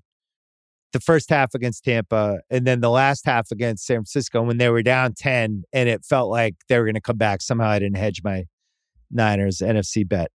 But it's a little reminiscent of Tampa last year, right? When we rode them, where got hot. They got hot, and they have some big blue chip guys, and they're all healthy, and they all started playing well at the same time. And all of a sudden, you're seeing the finished version of a team that we watched for 4 straight months, wondering what were they? Think about before the playoffs, we were like, Cards, Rams, what is this game? Yeah. But how do we know what we're getting out of this? Now I think we have a better sense of the Rams. Stafford's throwing for 9.1 per pass in the playoffs. That's pretty not good. Nothing. Kupp and Beckham are at 622 yards and 5 TDs combined. Dude, I broke it down today on Good Morning Football. Kupp is like 5 catches back, 3 touchdowns back, and maybe 100 yards back from Larry Fitzgerald's 2008 postseason. And we're not even talking about it. And then there's Odell, who's also having an awesome postseason. Larry went 30 catches, 550 yards, and 7 touchdowns. Kupp is already right there, but Larry didn't win the chip. Like, if Cooper Kupp goes off on Sunday, he's not only going to have the greatest regular season we've ever seen from a receiver, potentially the greatest postseason ever. And Odell was Johnny on the spot and was awesome against the 49ers on Sunday. So, and this is why I've changed on the Rams a little bit. The Odell thing I did not see coming. And there's really good stats about how open he's getting in these games and what a weapon he is, especially when the other team's so worried about Kupp. But I didn't see the Odell thing coming at all. I thought I was dead wrong on that. I honestly thought it was a blame thing with Baker and Cleveland, and it was like, oh, you can blame that, but we've seen this in sports too many times where it's like, no, it's this other guy's fault. And it's like, maybe it's you. You haven't been good in 5 years. Yeah. But he looks like 2016 Odell again. Looks great. And I was very skeptical because Sean was interested in him in 2017 when he was on the Giants, and then they make the trade to Cleveland and whatever, missed out. But they got to know each other out in LA in the off seasons, and like McVay's always been a fan of him. And then when they brought him in, I was hesitant because I was in New York during the downfall of Odell there, and then in Cleveland, the guys in Cleveland are like, no, this is terrible. His dad is posting videos like, who wants this? And then he gets to like, dude, he's been not only like the perfect teammate, he's been like a leader in the locker room, all these things that are, that he's been accused of not being, and he's completely bought in. Now, he's a free agent after this, and maybe he sees this as not only a chance to get a ring, but also a chance to get one more big deal. And here's this window. But they knew they had to get him the ball early in some of these games just to get him his going. And then like now he's completely locked in. He's literally the number 2 option on the offense. And he's been great in the locker room. Great. So, well, they've also done, we've talked about this on previous pods. They've done a nice job of watering the plant with him too. Get him involved. Get him involved, get him plays, let him throw the wide receiver option pass. We see this in sports. We see this in football and basketball, and sometimes in baseball, but really in football and basketball. These guys, the quote unquote head cases, they're difficult, whatever, in their early to mid 20s. But then when you hit your late 20s, you're a little older. Maybe you don't have maybe as much of whatever in you that you did when you're getting set off when you're 24. You're not handling things. You're just a little more mature. And sometimes those guys are good bets. We've seen it in basketball a lot. Like Rasheed Wallace was the all-time example of that when the Pistons got him. But we've seen that a lot over the years. Chris Webber when he went to the Kings. Yeah. These really talented guys who just had to kind of get a little older. And I wonder with Beckham, I think he's been awesome in these playoffs. Like rooting against them in that Niners game, I felt like the Niners couldn't cover him. And we know they couldn't cover Kupp. And I think if you're making the case for the Rams, which goes to the case for the Rams, 2 uncoverable receivers is a nice place to start. I'm with you. The Higbee thing sucks. More stuff. Well, Kupp, obviously the best offensive player in the league. Dude, that NFC Championship game. That's ridiculous. When they know they're going to him and he's getting the ball anyway. 11 catches, 7 of them on third down, 6 of them were converted for first downs, 2 touchdowns. And it was from all varieties. Like everyone in the building knows on third down, it's going to Cooper Kupp. And Stafford and him have such a connection that he can do it. I was talking to D'Angelo Hall today, and he's like, what Kupp does, he's got like such a shimmy to him that like he really is so deceptive in his, not deceptively fast because he's a white receiver or whatever it is. Yeah. Deceptively, just he'll shake you out of your boots at the line of scrimmage. And then the next play, he'll block you on a run and he'll knock your ass down. He's quietly and like he's a 220-pound receiver who will hit you and then he'll burn you on a route that you're not expecting. So what he's doing and what he and Stafford have going on right now, it is legendary stuff. And well, you know what else is crazy about it? He doesn't take the hits that Debo takes. Right. And some of these other guys. He avoids it, right? When do we ever see him getting like just over the middle, just getting crushed because he didn't know the safety was there? He's always in space. Even when he's getting tackled, it always feels like he didn't take a big hit. Like if he was a car, I feel like he would have the least miles on him out of any star receiver. You know, all these other guys take big punishment. McVay versus Taylor, I think, is an advantage for the Rams. I'm sorry. The home game stuff we mentioned. The Rams pass rush versus the weak Cincy O-line we mentioned. The Rams rush defense, which in 3 playoff games, 52 for 162, they've given up. Nobody's running them at all. Nope. And that's with a Niners team that was supposed to impose their will. Elijah Mitchell couldn't get it going. Debo couldn't get it going. I'll just add one more thing here. Aaron Donald is a man possessed right now. That was my last one. The best player alive argument for Aaron Donald. Let's start it because you go and then I'll finish because I mean, that's it. It's just like that's one of the post-win narratives. We come out of this and it's like Aaron Donald's the best player in football.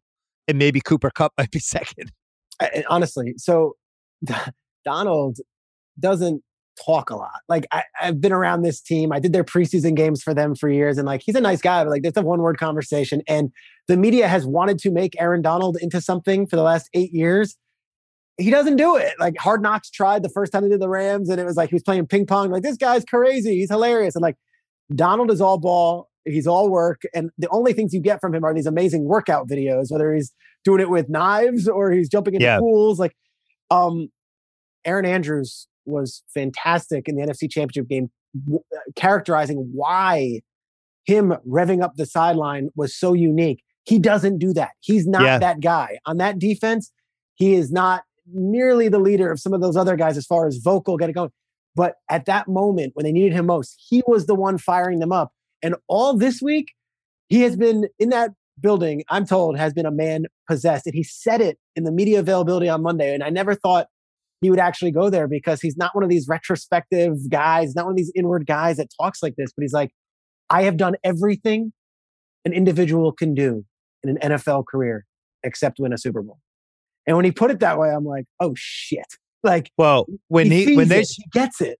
When they showed that video of him firing up the huddle, and I had my Niners NFC bet, and I was just like, oh no. Like if he's going to be possessed, if he's going to be going 40 years back, movie reference, but Fast Times in Ridgemont High, Forrest Whitaker after his car gets messed up. The car, sure. If we're going to go to that level with Aaron Donald, I don't feel good about my Jimmy G pick. And as it turned out. So post-win narratives, that would be one of the biggest ones. Aaron Donald would go down as one of the best football players ever if they win a Super Bowl with him. I think he would. Because you think like, and there's been a lot of top 100 stuff and, you know, it's so hard to compare the guys against different eras, but there's like certain things we can agree on where it's like LT was the best defensive player of all time. Jerry Rice was the best wide receiver of all time. Tom Brady was the best quarterback of all time. Like there's some standards you can, you know, once you get into offensive linemen and who's the third best receiver of all time. Now we can really start arguing. We can start arguing. Whatever conversation, whatever like the small exclusive club is for the greatest, Donald moves in there if he has an awesome game and they win the Super Bowl. All right, let's do one here. If you had to pick 3 defensive players, let's say front 7, I'm going probably LT, Reggie White, Aaron Donald. And that's Reggie White. I'm glad you brought him up because he felt so impactful in the 90s. Right. I remember when the Pats were trying to beat them in the Super Bowl and he was getting oxygen on the sideline in the third quarter. I was watching with a bunch of Pats fans. And then he tossed. It was like the Russian is cut. Yeah, that right tackle got tossed on that one. Yeah. Oh my God! It turned out it didn't matter and the oxygen worked. But yeah, Reggie White is a good one. I think he's up there. I think Ray Lewis is up there for me. Yeah, Bruce Smith. Yeah, Bruce would be on the level below for me, especially because he never won the Super Bowl.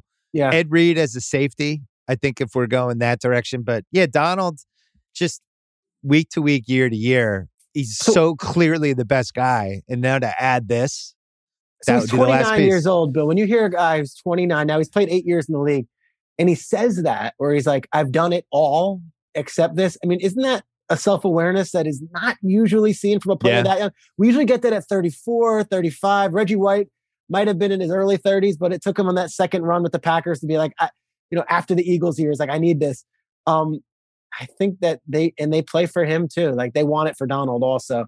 I'm getting a little bit like, intangible, sentimental. I'm not talking X's and O's here. The dude is a freak X's and O's as well. Like, he's doing things that affect the game on every single play, even if he doesn't get the stats. And this Cincinnati offensive line, as much as they found a way to scotch tape it, has been pretty shitty at points this season, and has been really bad against front sevens like the Rams. And we saw Jeffrey Simmons eat, and we saw Dupree eat, and D'Amico Autry, and all those guys in Tennessee. Gosh, this could be the game that Aaron Donald has 4 sacks and is dancing in the end zone in the first half with a touchdown, and the game's over already. Well, you saw how the odds dropped for him too, because he was like 50-1 on, I think, all over the place for MVP, and now it's like 16-1 to 12-1, depending on where you are. I didn't see that. I love it.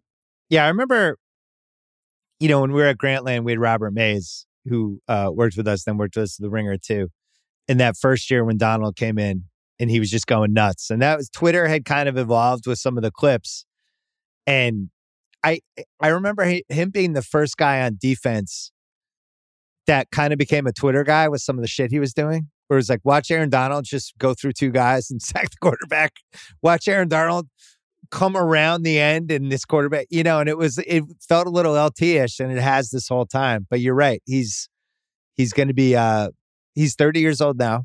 30. You'd figure this is as good as he's ever going to be, right? I don't think there's a level up at this point. This is it. He's at his apex, and this would be the last piece. A couple other post-win narratives.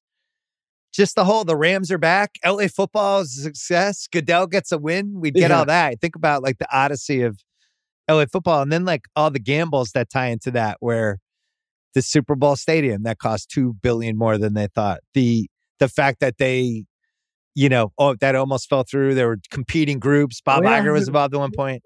You have that. You have Kroenke going all in. Like, not that people care about owners, but it was a really big gamble to even on the St. Louis lawsuit, which they now had to settle for a ton of money. $790 million lawsuit was just settled this season and not talked about. Yeah. Not talked about. We just talked about it now. Stafford trade, huge gamble. Huge. Odell signing, huge gamble. If that goes the wrong way, that could have killed the locker room. And then the fact that they created this new strategy of, we don't need first round picks, traded them for Jalen Ramsey, that one too.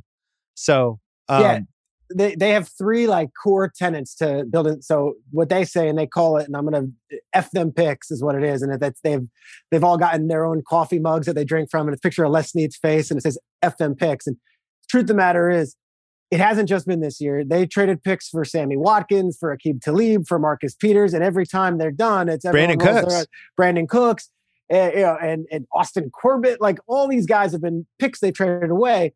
But this year particularly, Stafford, Von Miller, Sony Michel. And, people roll their eyes and they're like, oh, but those guys that do that, and it's Les Snead, the GM, it's Tony Pastors, who does the salary cap, and then there's a whole front office that's around those guys.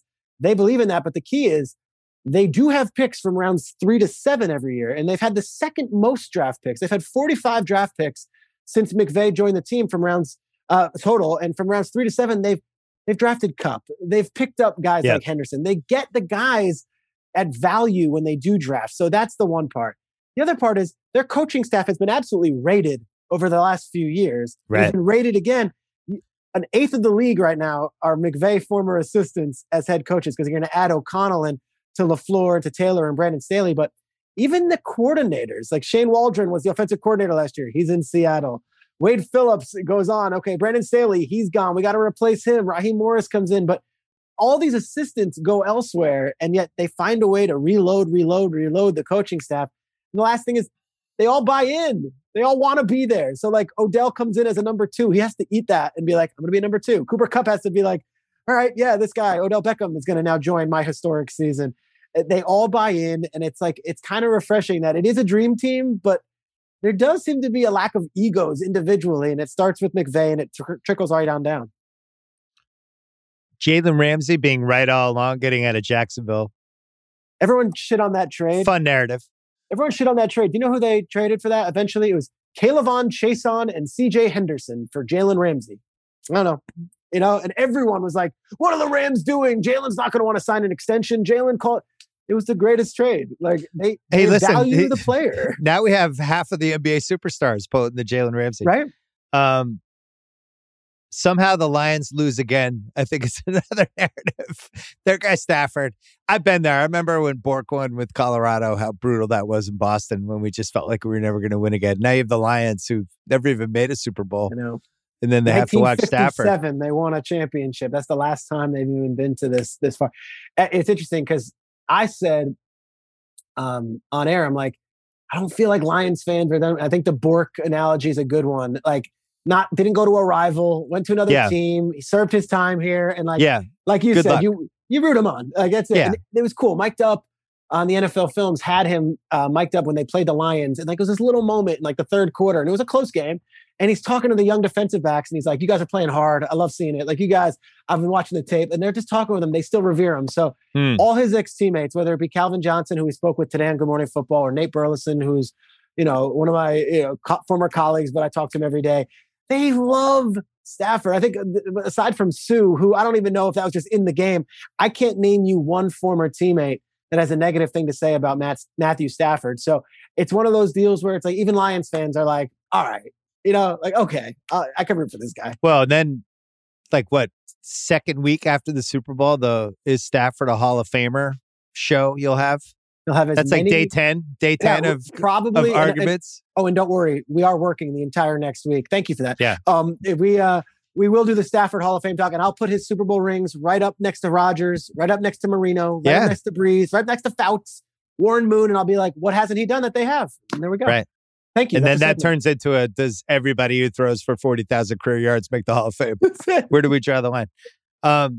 Yeah, and then the McVay thing too. The McVay getting his pants pulled down by Belichick and having some revenge a couple years later is a fun one too, because he got out coached. He's talked about it. He's been pretty open about, I got worked by the best coach ever. And here's what I learned. It's almost like you see this with boxers, right? Like my guy, Sugar Ray Leonard loses to Duran in Montreal and learned some valuable lessons, fought Duran again, changed his style. And it turned out to be the best loss he ever had. So you wonder if that happened with McVay. All right, when we come back, we're going to figure out the $1 million picks. This episode of the Bill Simmons Podcast is brought to you by Honey Stinger. This is a show about sports and culture opinions, but right now I want to talk sports facts, the data, the stats. Honey Stinger, sports nutrition, trusted by more than 1,500 pro and college teams. That's right, 1,500. That's all 32 pro football teams. That's 39 pro basketball teams, 29 pro baseball teams, and more that prepare, perform, and recover with the delicious taste of Honey Stinger's energy waffles, chews, gels, and bars. Honey Stinger is the one teams trust. Use code Simmons for 20% off your first order at honeystinger.com. That is SIMMONS for 20% off your first order at honeystinger.com. Apple Card is the perfect cashback rewards credit card. You earn up to 3% daily cash in every purchase every day. That's 3% on your favorite products at Apple, 2% on all other Apple Card with Apple Pay purchases, and 1% on anything you buy with your titanium Apple Card or virtual card member. Visit apple.co/card calculator to see how much you can earn. Apple Card issued by Goldman Sachs Bank USA, Salt Lake City branch, subject to credit approval. Terms apply. All right, Peter Schrager. We're going to make some picks. We're doing the Rams, right? Are we in on the Rams? Bill, you go where you go, but I picked the Rams for the Super Bowl in August. I have not backed off of it. They're going to finish the job, and I will be there in person to watch the LA Rams win in LA. Yes, I believe the Rams are going to win. Does the -4 scare you? It does not. Would you rather have some leg room with some parlay stuff? Because I would. Lead me there. Let's go. Okay. I'm just going to shout out some bets. So we got Rams -4. Thank God that didn't go to -4.5. We're taping this. It's 1:00 now Pacific time. Rams win The game is under 57.5. Minus 110. Does this game go to 58 points? That seems so high. Seems a lot. Two teams that can't really run the ball. Two quarterbacks who can chuck it, man. Rams -3 first half. Minus 110. I like that.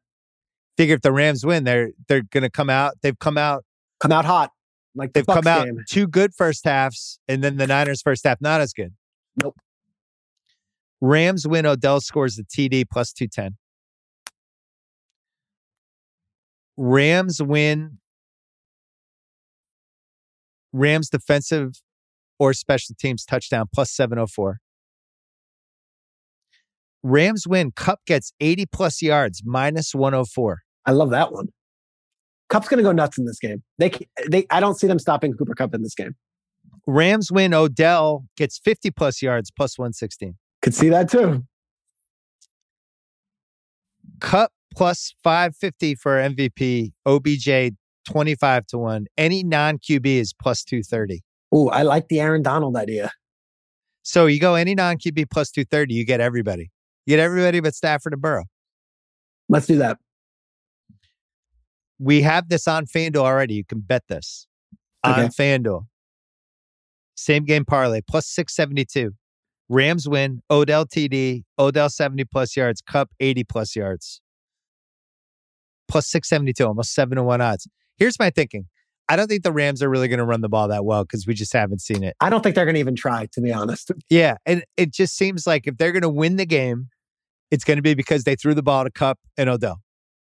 So if that's the case, why wouldn't I put all those bets together and profit from them? This would take the Von Bell, Jesse Bates, Eli Apple, Mike Hilton, like the same thing they did to Mahomes in the second half for an entire 4 quarters to stop what the Rams looking to do. Now, they might do that. They might drop the 8 back and they've done it. Dare the Rams to run the ball. But I'll tell you this, Sean McVay's ready for it. He's had 2 weeks to look at that film. Rams win. Odell scores the TD. Odell gets 100 plus yards receiving, plus 941. I like that. I think Odell's going to go for 100 and a touchdown. I have it marked down. Evan McPherson over 1.5 field goals, minus 152. Ooh, he's good. I don't like betting the minus bets, but I thought that was one that jumped out. Stafford 3+ touchdowns. Odell 75 plus yards is 6-1. Longest field goal over 47.5 yards. Sal and I talked about this earlier. You figure the Bengals will have one, right? Where they're on like the 38. Yeah, here comes McPherson. He just bangs it out. Yeah. Yeah. So I like that one. Good setting for a game. There's no weather. I think, McPherson is good for one of those bombs. So my favorite of all of these is Rams win. Kupp goes for 80 plus yards. Mine too. Because they're not going to win if he doesn't go for 80 plus yards. Sal and I talked about this too. The Bengals, we've seen them win without Chase going completely off. T. Higgins goes nuts. Yeah, they've figured out other guys step up, whatever. The Rams are not going to win unless Kupp at least has a good game. So my favorite bet of all of these bets is Rams win, Kupp 80 plus yards, minus 104. It's basically even odds. I don't have to worry about my Rams -4. And I'm betting on a guy who has a chance to have the greatest wide receiver season that we've seen since Jerry Rice from start to finish. If you include regular season playoffs, it's like 1989 Jerry Rice and Kupp this year, assuming it plays out the way we think. Yeah. Kupp has not failed us all season long. He hasn't failed the Rams. I think this is not going to be the week where Cooper Kupp goes 3 catches for 61 yards. He'll get his. All right, so here's what we're doing. Here are the $1 million picks. Turn the camera on, Kyle. Let's go, Kyle. Let's go for one last time. We're going to bet $700K on the Rams to win, just to win, Kupp to get 80 plus yards in the game receiving, minus 104. I love this bet. That's our first one. We're going to bet $200K on the Rams to win, and the game goes under 57.5. Okay. That is minus 110. Okay. We're going to bet $50K on the Rams to win with an Odell TD. That's plus 210. We are going to bet, just because we have to put something down on Rams -4, right? Yeah. $250K on Rams -4. Straight up. Let's go. Traditional. We are doing our same game parlay for $50K plus 672. Rams win, Odell TD, Odell 70 plus, Cup 80 plus. We're putting $25K plus 941. Rams win, Odell TD, Odell 100 plus. Oh, my Lord. Rams are 17-1 to win by 25 to 30 points and 30-1 to win by 31 to 36 points. Wow. We hit this. Stay away, right? No, we hit this with the Chiefs. With the Chiefs-Steelers game, we went 21 to 25 and hit it right in the sweet spot. They won by 21, I think. Do we want to try? Hey, if we're going big on the Rams, we haven't had a blowout in the Super Bowl. We had one last year, I guess, but we haven't had one of these. We haven't had like a 55 to 10 in quite some time since the Niners did it to the Broncos. But that used to be the case. You used to just get blowouts in Super Bowl. Is this that game? Well, they're 19 to 24 points is 10-1. So I was going to say, let's do that one. That's a sweet spot. We put 10K, 19 to 24, 10-1. 10K, 25 to 30 points, 17-1. 10K, 31 to 36 points, 30 to 1. Spread them out. Spread them 1. So we have 30K total. And if we hit, 19 so we're basically saying, 19 points and up. Yeah. We're in for Rams blowout, just for fun. Bengals fans, good afternoon. If you're listening on the treadmill, this is for you. And I think that's it. Okay. What about the we didn't do MVP. Non-quarterback. Yeah. We're going to put 100K on a non-quarterback to win the MVP at plus 230. That's it. We're all in on the Rams. By the way, we're down for the year. And if the Rams lose, thank God this was fake money. If the Rams win, another positive year for us. Great. It's great. Did you and Sal do prop bets? We did do some prop bets, and he did his prop bet of the year. All that. Yeah. Yeah, we did his prop bet of the year. His Gary Russell is Chris Evans 11-1. Chris Evans, the rookie running back for the Bengals, is going to score a touchdown. Is that what he said? Yeah, 11-1. So we'll put 1K on that just for. Okay. I just want to be in solidarity with. Yeah. Each QB will throw an interception. He liked that plus 180. I think Stafford is going to be really good in this game. All right, I'm not saying any picks. All right. Those are the $1 million picks with a sleepy Peter Schrager. You're just to finish this for the social, because I talk most of the time. Yeah. You are in on the Rams to win, for Cup to go off, and this is going to be a coronation of Rams football. Just make the case 20 seconds and then we'll go. This is it. This is what they wanted when they moved. This is the LA fairy tale. It all worked out this way. Sean McVay has been dialed in since we did the Flying Coach podcast in July. I believe the Rams not only win this game, but that they roll. And it's a sweet ending to what's been an up and down year. And it's a Hollywood finish. So if Sean McVay wins the Super Bowl after doing Flying Coach, does that mean that becomes a coveted coach spot for next year? You tell me. Because it's like whoever hosts that podcast wins the Super Bowl 9 months later. Seems like a pretty good deal when it's 1-for-1 thus far. Yeah, it's a 1-pod streak. All right. Peter Schrager, get some sleep. It was great to see you. Maybe I'll run into you when I'm coming back from a party as you're going and you're just looking at me sadly as you're headed to work with makeup on your face. The alarm is set for 1:15 a.m. Pacific. It's been lovely. You're a hero. Good to see you. You're the man. Thanks, dude.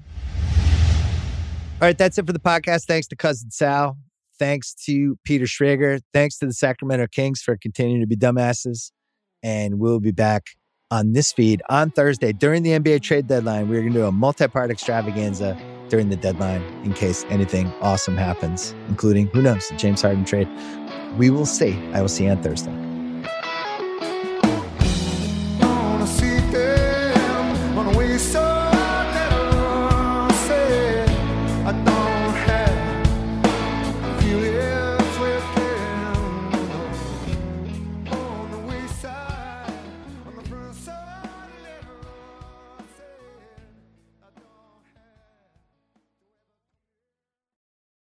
This episode is brought to you by Dr. Squatch. What you use in your personal care routine matters, so upgrade your lineup with Dr. Squatch. They have high-performing natural products with no harmful ingredients. That'll have you looking and smelling your best, like their Wood Barrel Bourbon Bar Soap and Lotion or their Bay Rum Deodorant. They even have some limited edition soaps like their Avengers and Star Wars collections. those seem like they'd be fun to try. And right now, they have an amazing offer for new customers. Get 20% off your first purchase of any amount or a subscription order by going to drsquatch.com/Simmons or use the code Simmons at checkout. This episode is brought to you by 20th Century Studios' Kingdom of the Planet of the Apes. As a ruthless king builds his empire at the expense of the remaining human race, a young ape will fight for the future of apes and humans alike. Kingdom of the Planet of the Apes. Enter the kingdom in IMAX on May 10th and in theaters everywhere. Get tickets now.